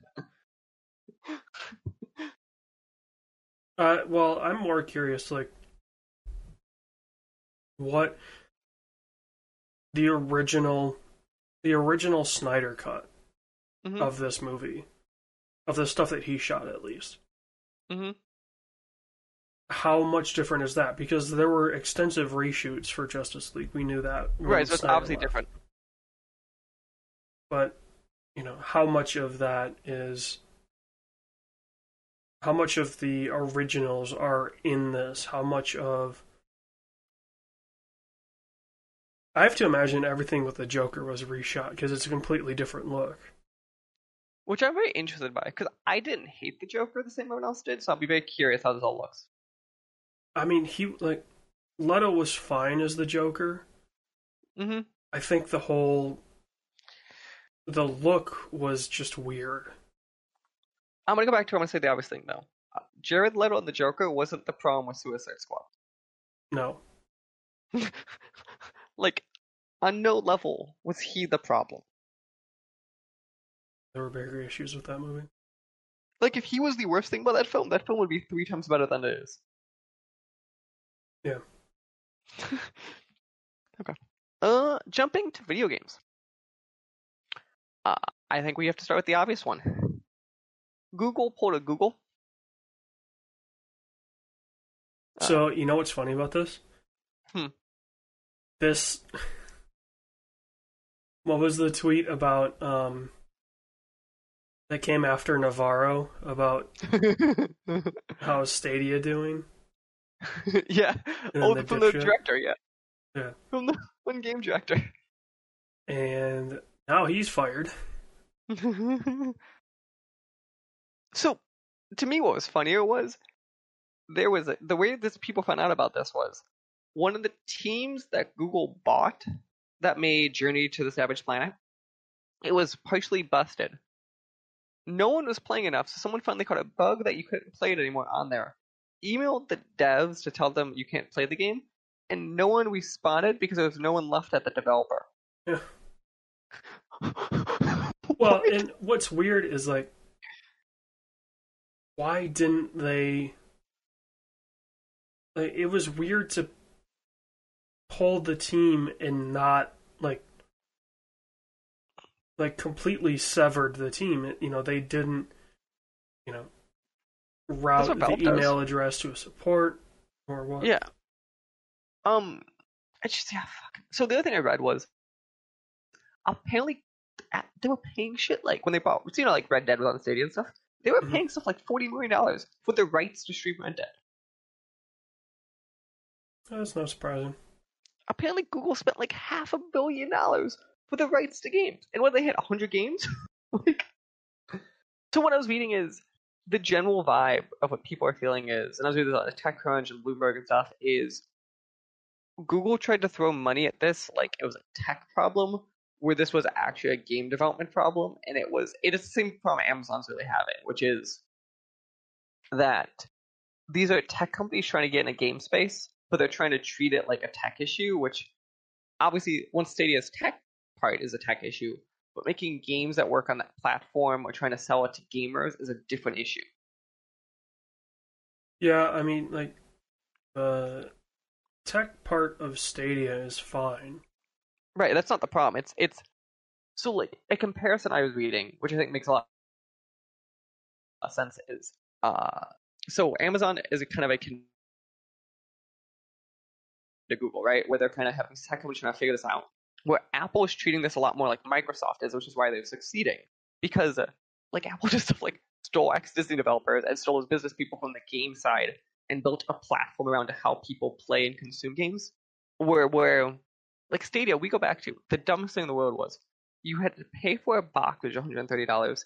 You then had to pay for a subscription, and then you also had to pay for the games. Yeah.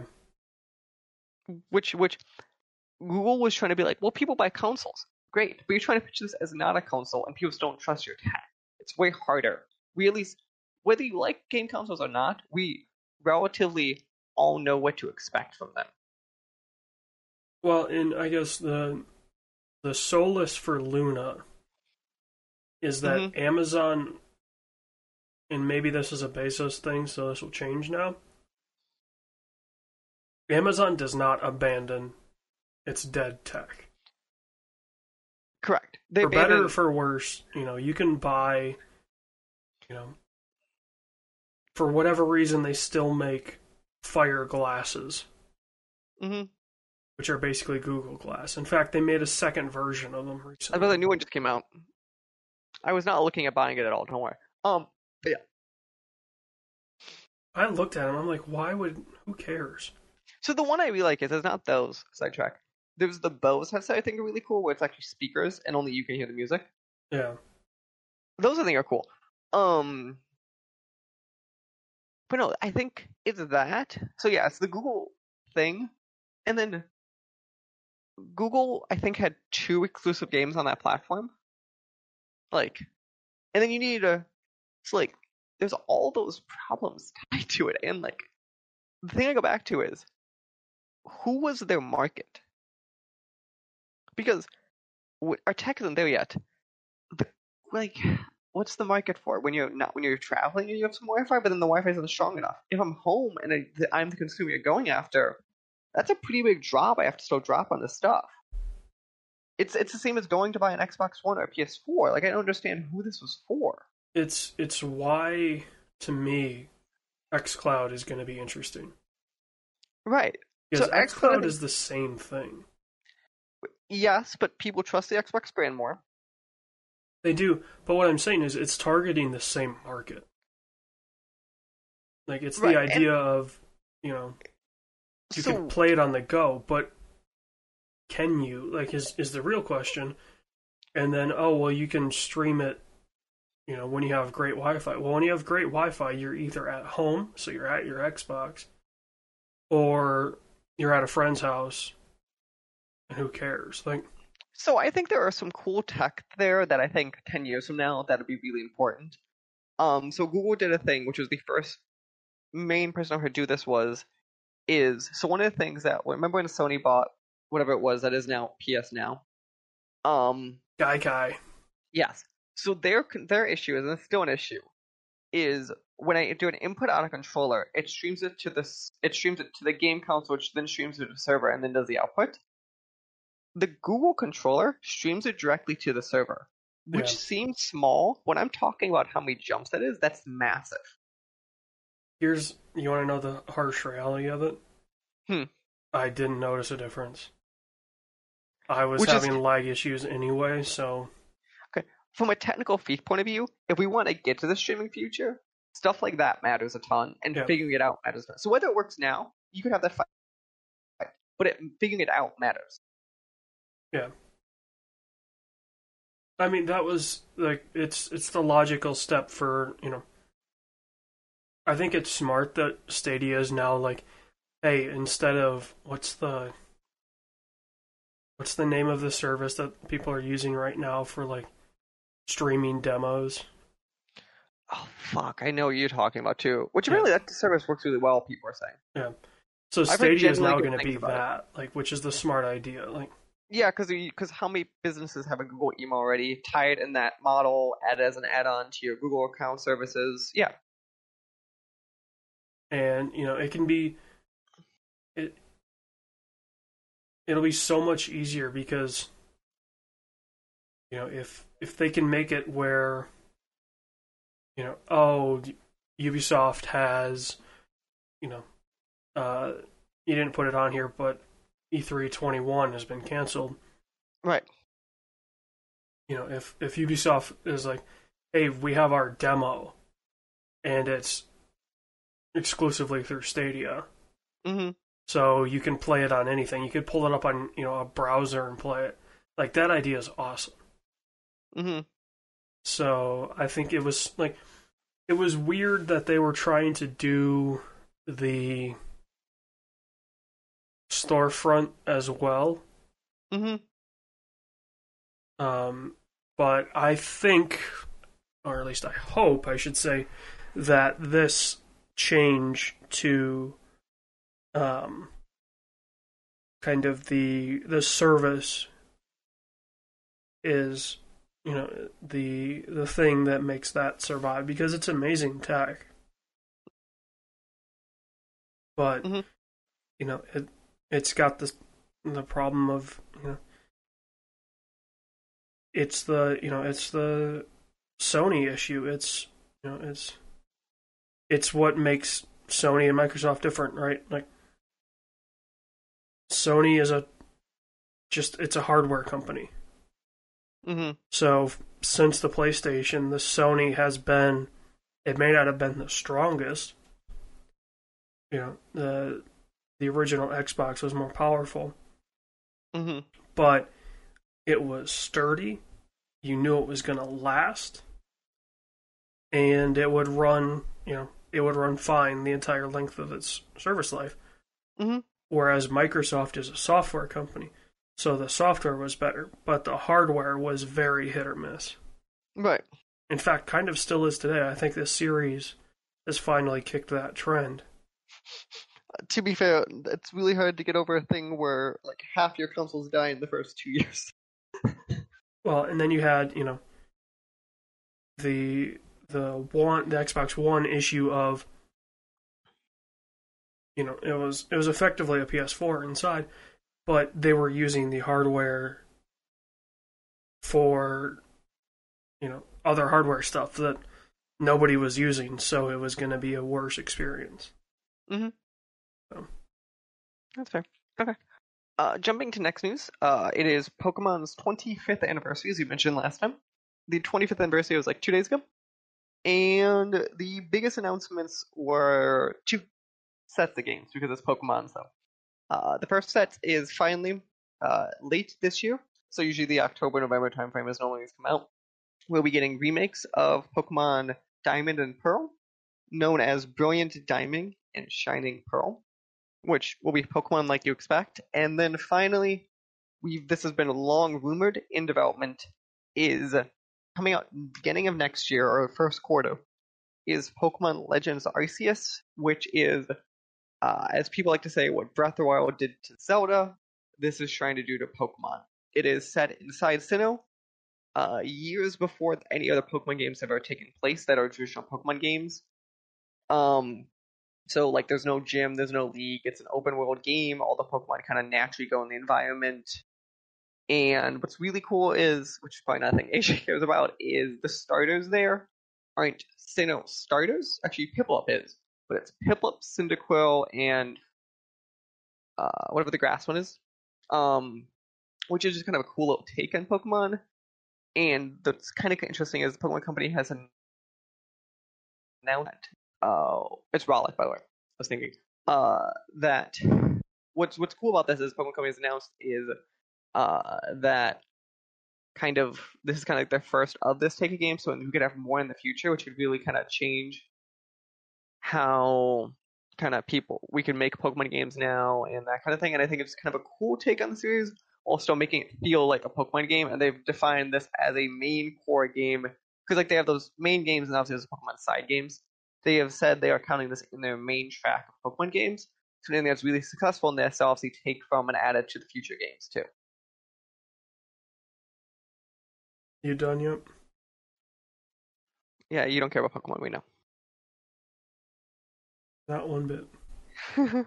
So, the next news we have, after its long, torturous redevelopment, Anthem is officially dead. I'll admit, I was looking forward to Anthem 2.0.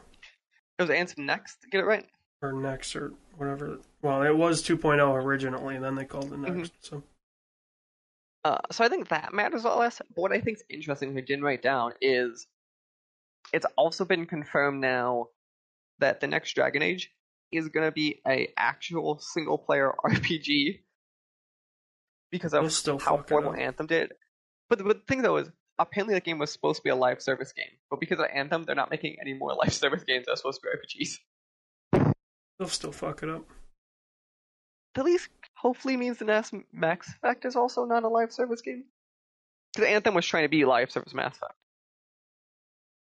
No, it wasn't. That was trying to be Mass Effect style Destiny. It was trying to be more of an RPG Destiny. It wasn't trying to be Mass Effect Destiny. It was definitely trying to be, like, look-wise, it looked like Mass Effect Andromeda minus janky graphics. Yeah. Next news. This happened a while ago, but we didn't talk about it yet. Gearbox and all of Aspera Media has officially been bought by the Embracer Group, which is THQ Nordic. Money laundering at its finest. Do they make Granny Pitchford Chief Money Launderer at CML? That's a C-suite executive, right? He's the CFO. Randy Pitchford is the new CFO of Embracer Group. So expect a lot more games to have Cyrillic in them. So here's my actual question. Not ironic, right? Yeah. What do we think happens to Borderlands? I would be interested to see what the deal was.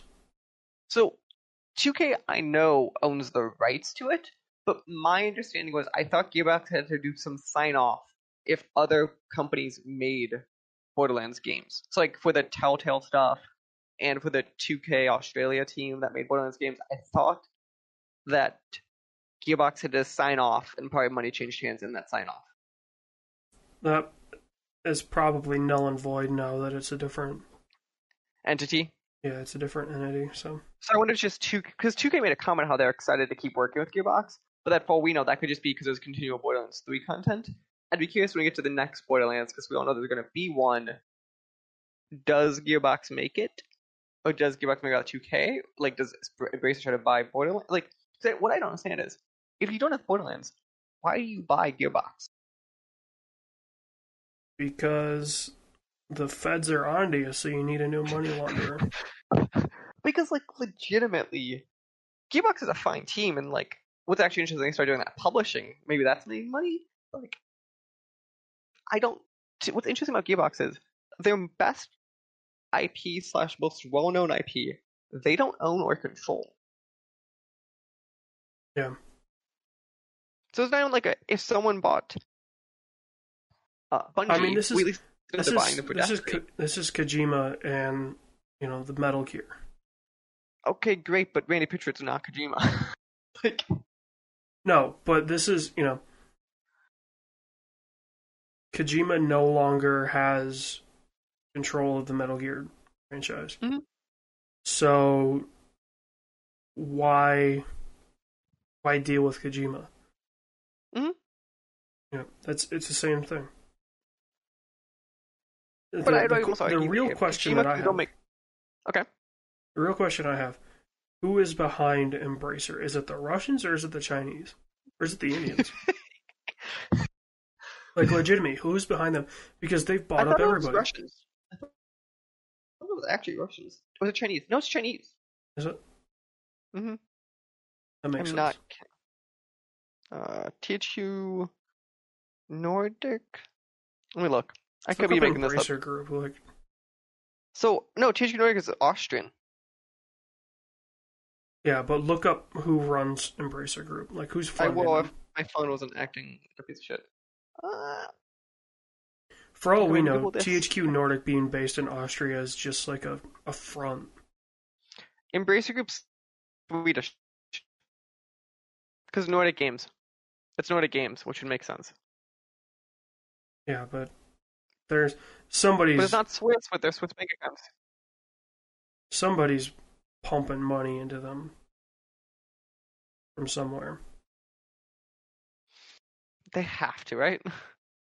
I mean, like, they came from nowhere. Like, But to be fair, so much of that is, yes, they came from nowhere, but not fully. Because, like, in that region, they're actually a pretty good film publisher. Well, not Embracer Group. The parent.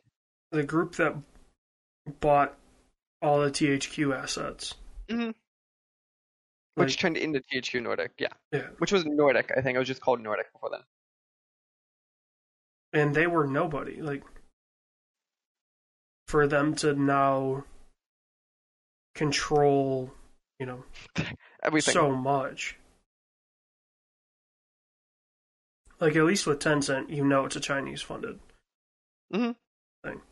It's a Chinese money laundering scheme. It's this or that. Like, I feel like because it's so quiet, it has to be the Russians. Like,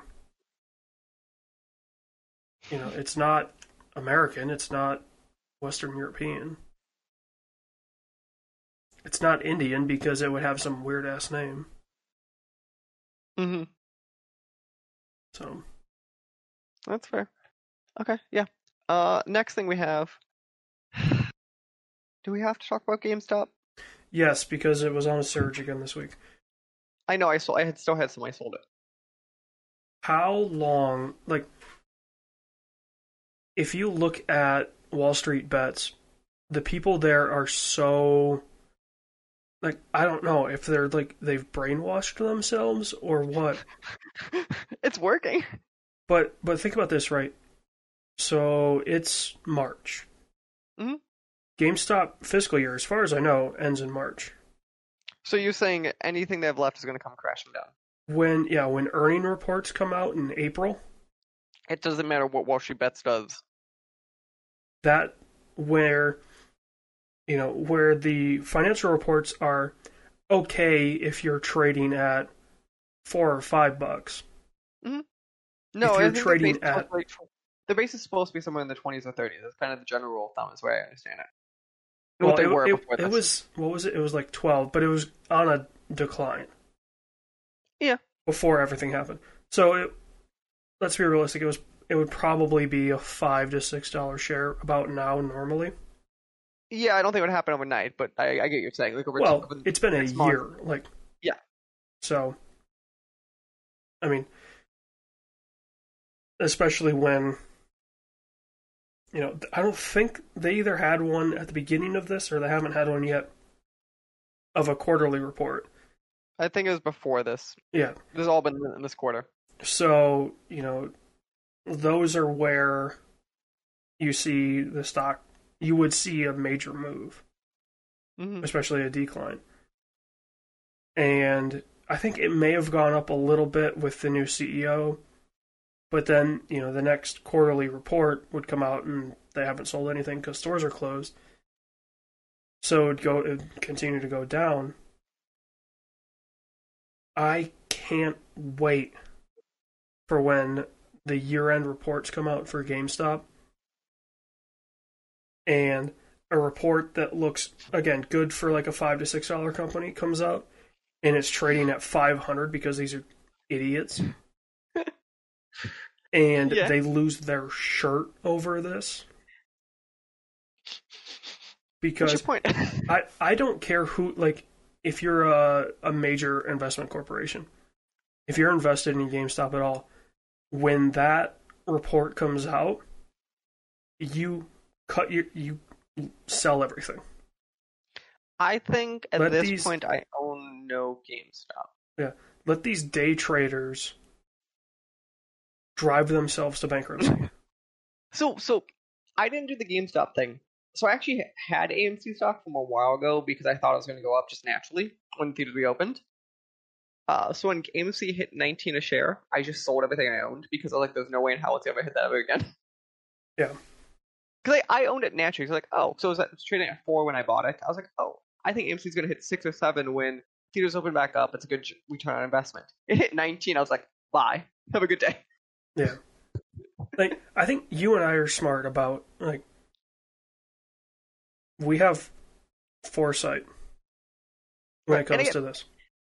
At least for record, every stock you buy and sell is a risk, yada yada. But I was willing to take an educated bet that AMC wouldn't stay at 4 when theaters open. I just didn't think it would hit 19. Yeah. And seeing all this, it's like, okay. Like, I can't. Okay, you had your fun with trying to drive Melvin into bankruptcy. Whatever, that didn't happen. And now you're just going to hold. You're going to hold until that share is pennies. Yeah. Because you're the crackhead that buys a lotto ticket every other day because it's going to hit. It's going to hit. You're that like, if you're listening to this, and obviously I'm not a financial advisor, but I am a realist. If you're listening to this and you're one of these hold idiots, just get rid of it. Like, you probably made some money unless you bought when it was 400 to hop on the bandwagon. You probably made some money. Get rid of it. Get ready to pay the IRS basically all of the money that you made. And, just move on with your life. Because GameStop stock is going to be delisted. I say within the next 3 years. Because I don't see how, no matter what this Chewy guy does, like, if he wants to be the Amazon of games, that already exists. It's called Amazon. Like, there's no future for GameStop. Which is the sad, like, it's the sad reality because, I grew up going to GameStop, buying all my games from GameStop. Like, this company is going to die soon. So get out of it while you can. It's not going to hit 100,000. It's not, the AI that said, oh, it can go to 30 million. No, it won't. The AI that said it would go to 130,000. It won't. That'd be like a third of the US GDP is tied up in GameStop. That's not going to happen. This stock will level out at maybe $7 to $8 until it gets delisted. So get out of it while you can, because run for the wins. at least you've made money. Like these people that are mortgaging houses and not paying their rent to buy GameStop stock. Like, Now, if only the stimmy money came when this all started. Can you actually imagine, though, if the $1,400 stimulus money came right before this happened and a bunch of people put their new oh dear $1,400 God, in a bet? lot of people did. Like, I heard a lot of people were doing that. Okay, for the record, if I actually paid attention to Wall Street bets and I listened to them, I would have dropped some decent money to them because I was like, what's the worst that happens? Like, can you imagine if you actually, like, if one of us caught it, like, back when it was like 10 a share and just dropped in, like, a couple thousand?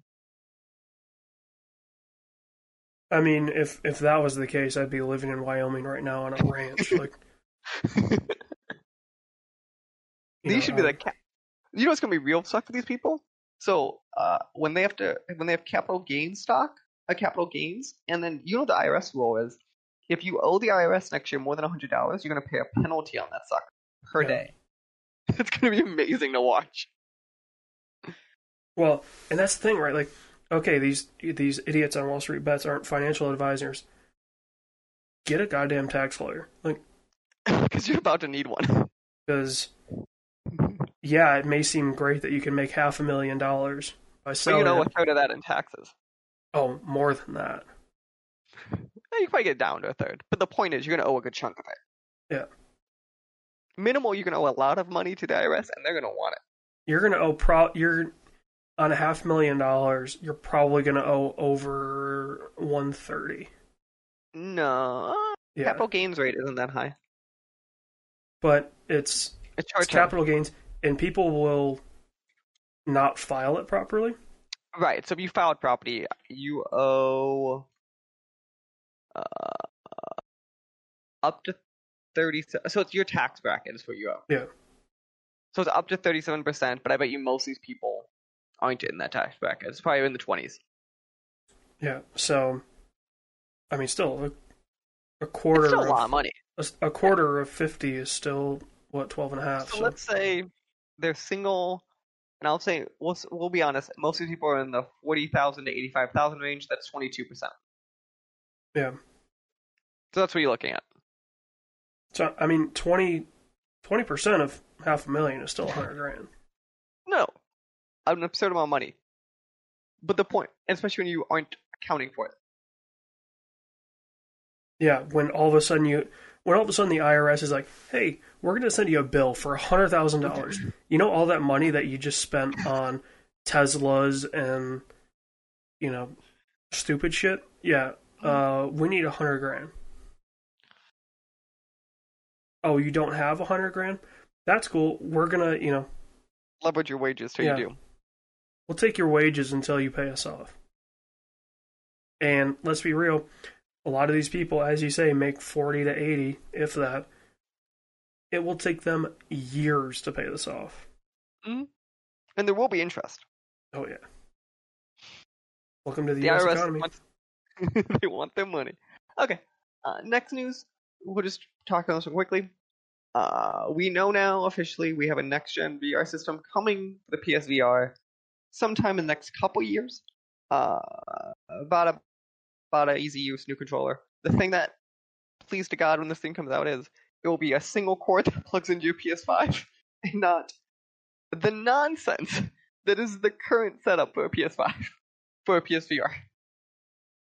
Well, and it sounds like they might be going towards like knuckle controllers. Yeah, like so the other thing is they said there'll be a new controller which will be nicer than the Move ones. I was hoping this would be a wireless device, honestly, compared to a wired device. But I understand that's hard. The problem is a wireless VR setup is only good for about half an hour. Yeah, no, that's fair. So, That's a valid critique. it severely limits what you can do.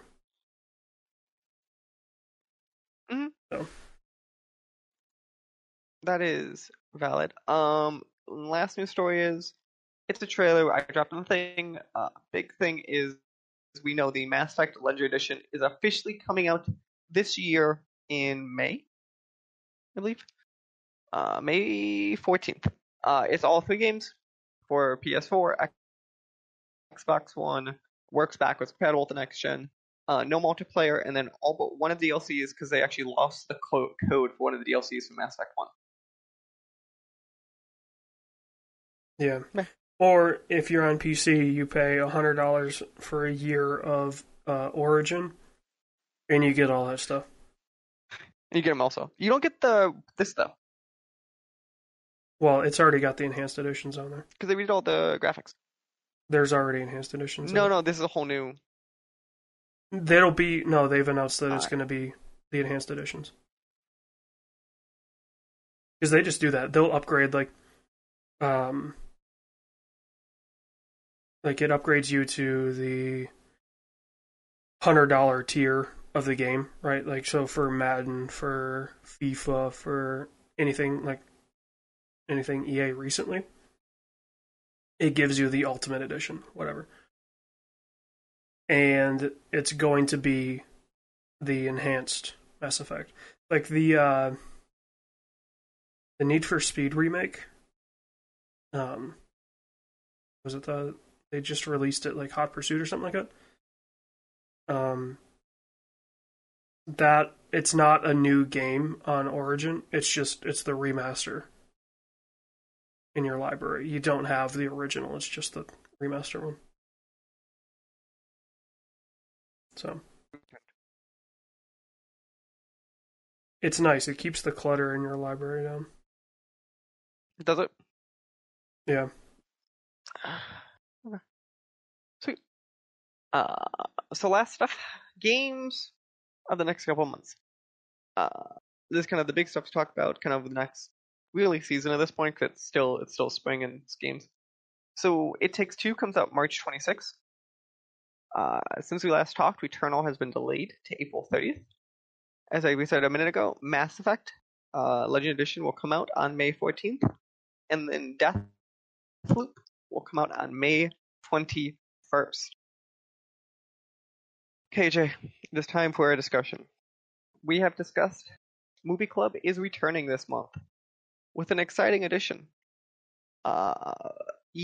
Old Justice League. Not Old Justice League, the Zack Snyder's Justice League. Don't watch regular Justice League. We're watching Zack Snyder's Justice League. I say we we do doing what I texted you.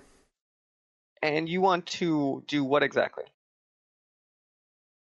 A watch-along companion episode. Okay. So instead of When breaking down BVS and Justice League, because that would probably have to be a two-part anyway, because Justice League is it's 4 hours. Right. So what we'll do, what I'm proposing, is It comes out.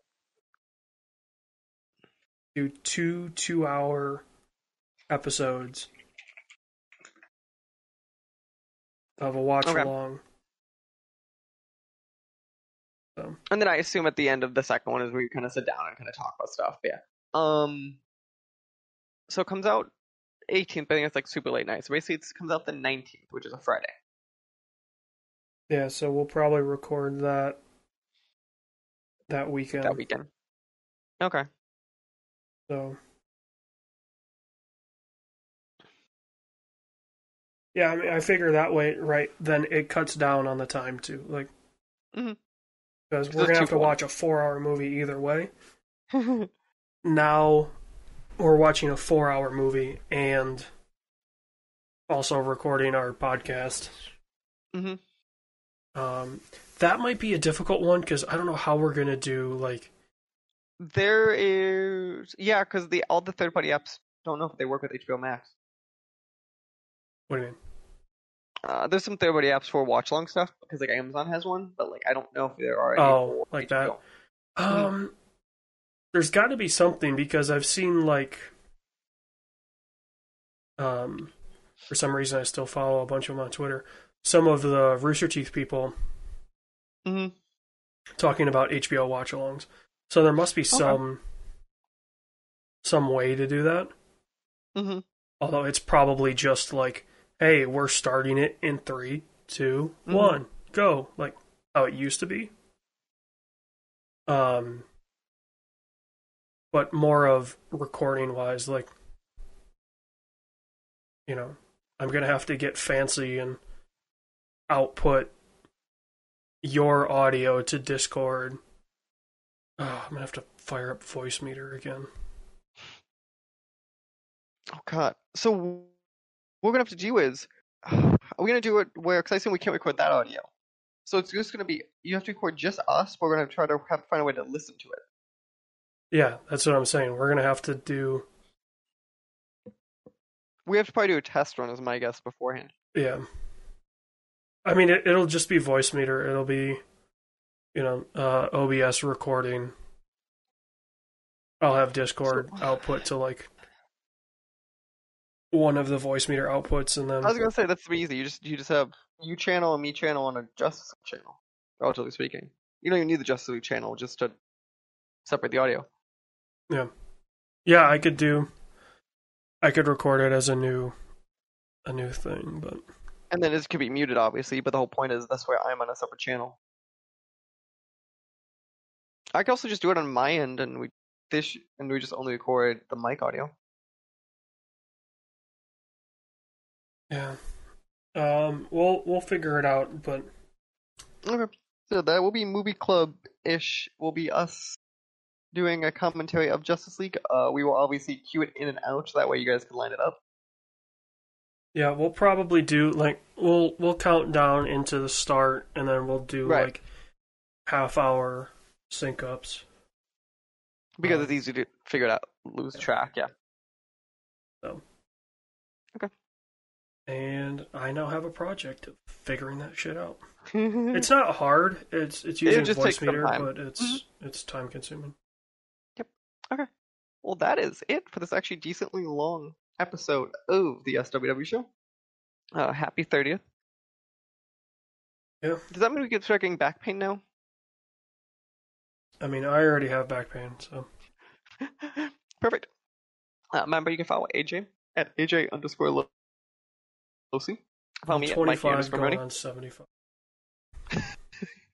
Follow the show at the SWW show. Remember, if you want to find the show, it's anchor.fm/SWW. Is there anything else big coming up? Soon we'll have a follow-up interview with the Rogue Legacy guys, some more interviews, and F1 show is back soon, right? Yeah. It'll be in March. Okay. Yep, sometime this month then. Mhm. Oh, we'll have the first one out talking about the upcoming season. I assume big changes, all of that fun nonsense. Oh, there are 0 changes. No, I take Okay. that back. There's 3 changes. Well, we'll talk about it then. 4 changes. AJ, enjoy the rest of your Sunday. Go make yourself some din-din. And I think that's all. Goodbye. This podcast was a production of The SWW Show. To learn more, go to theswwshow.com. Remember, you can follow the show on Twitter at The SWW Show. You can follow me at Mikey_Moni. You can follow AJ at LowSeaBoy. Remember, new episodes premiere on Friday, 9 a.m. Central Time on anchor.fm/SWW and podcast services around the globe.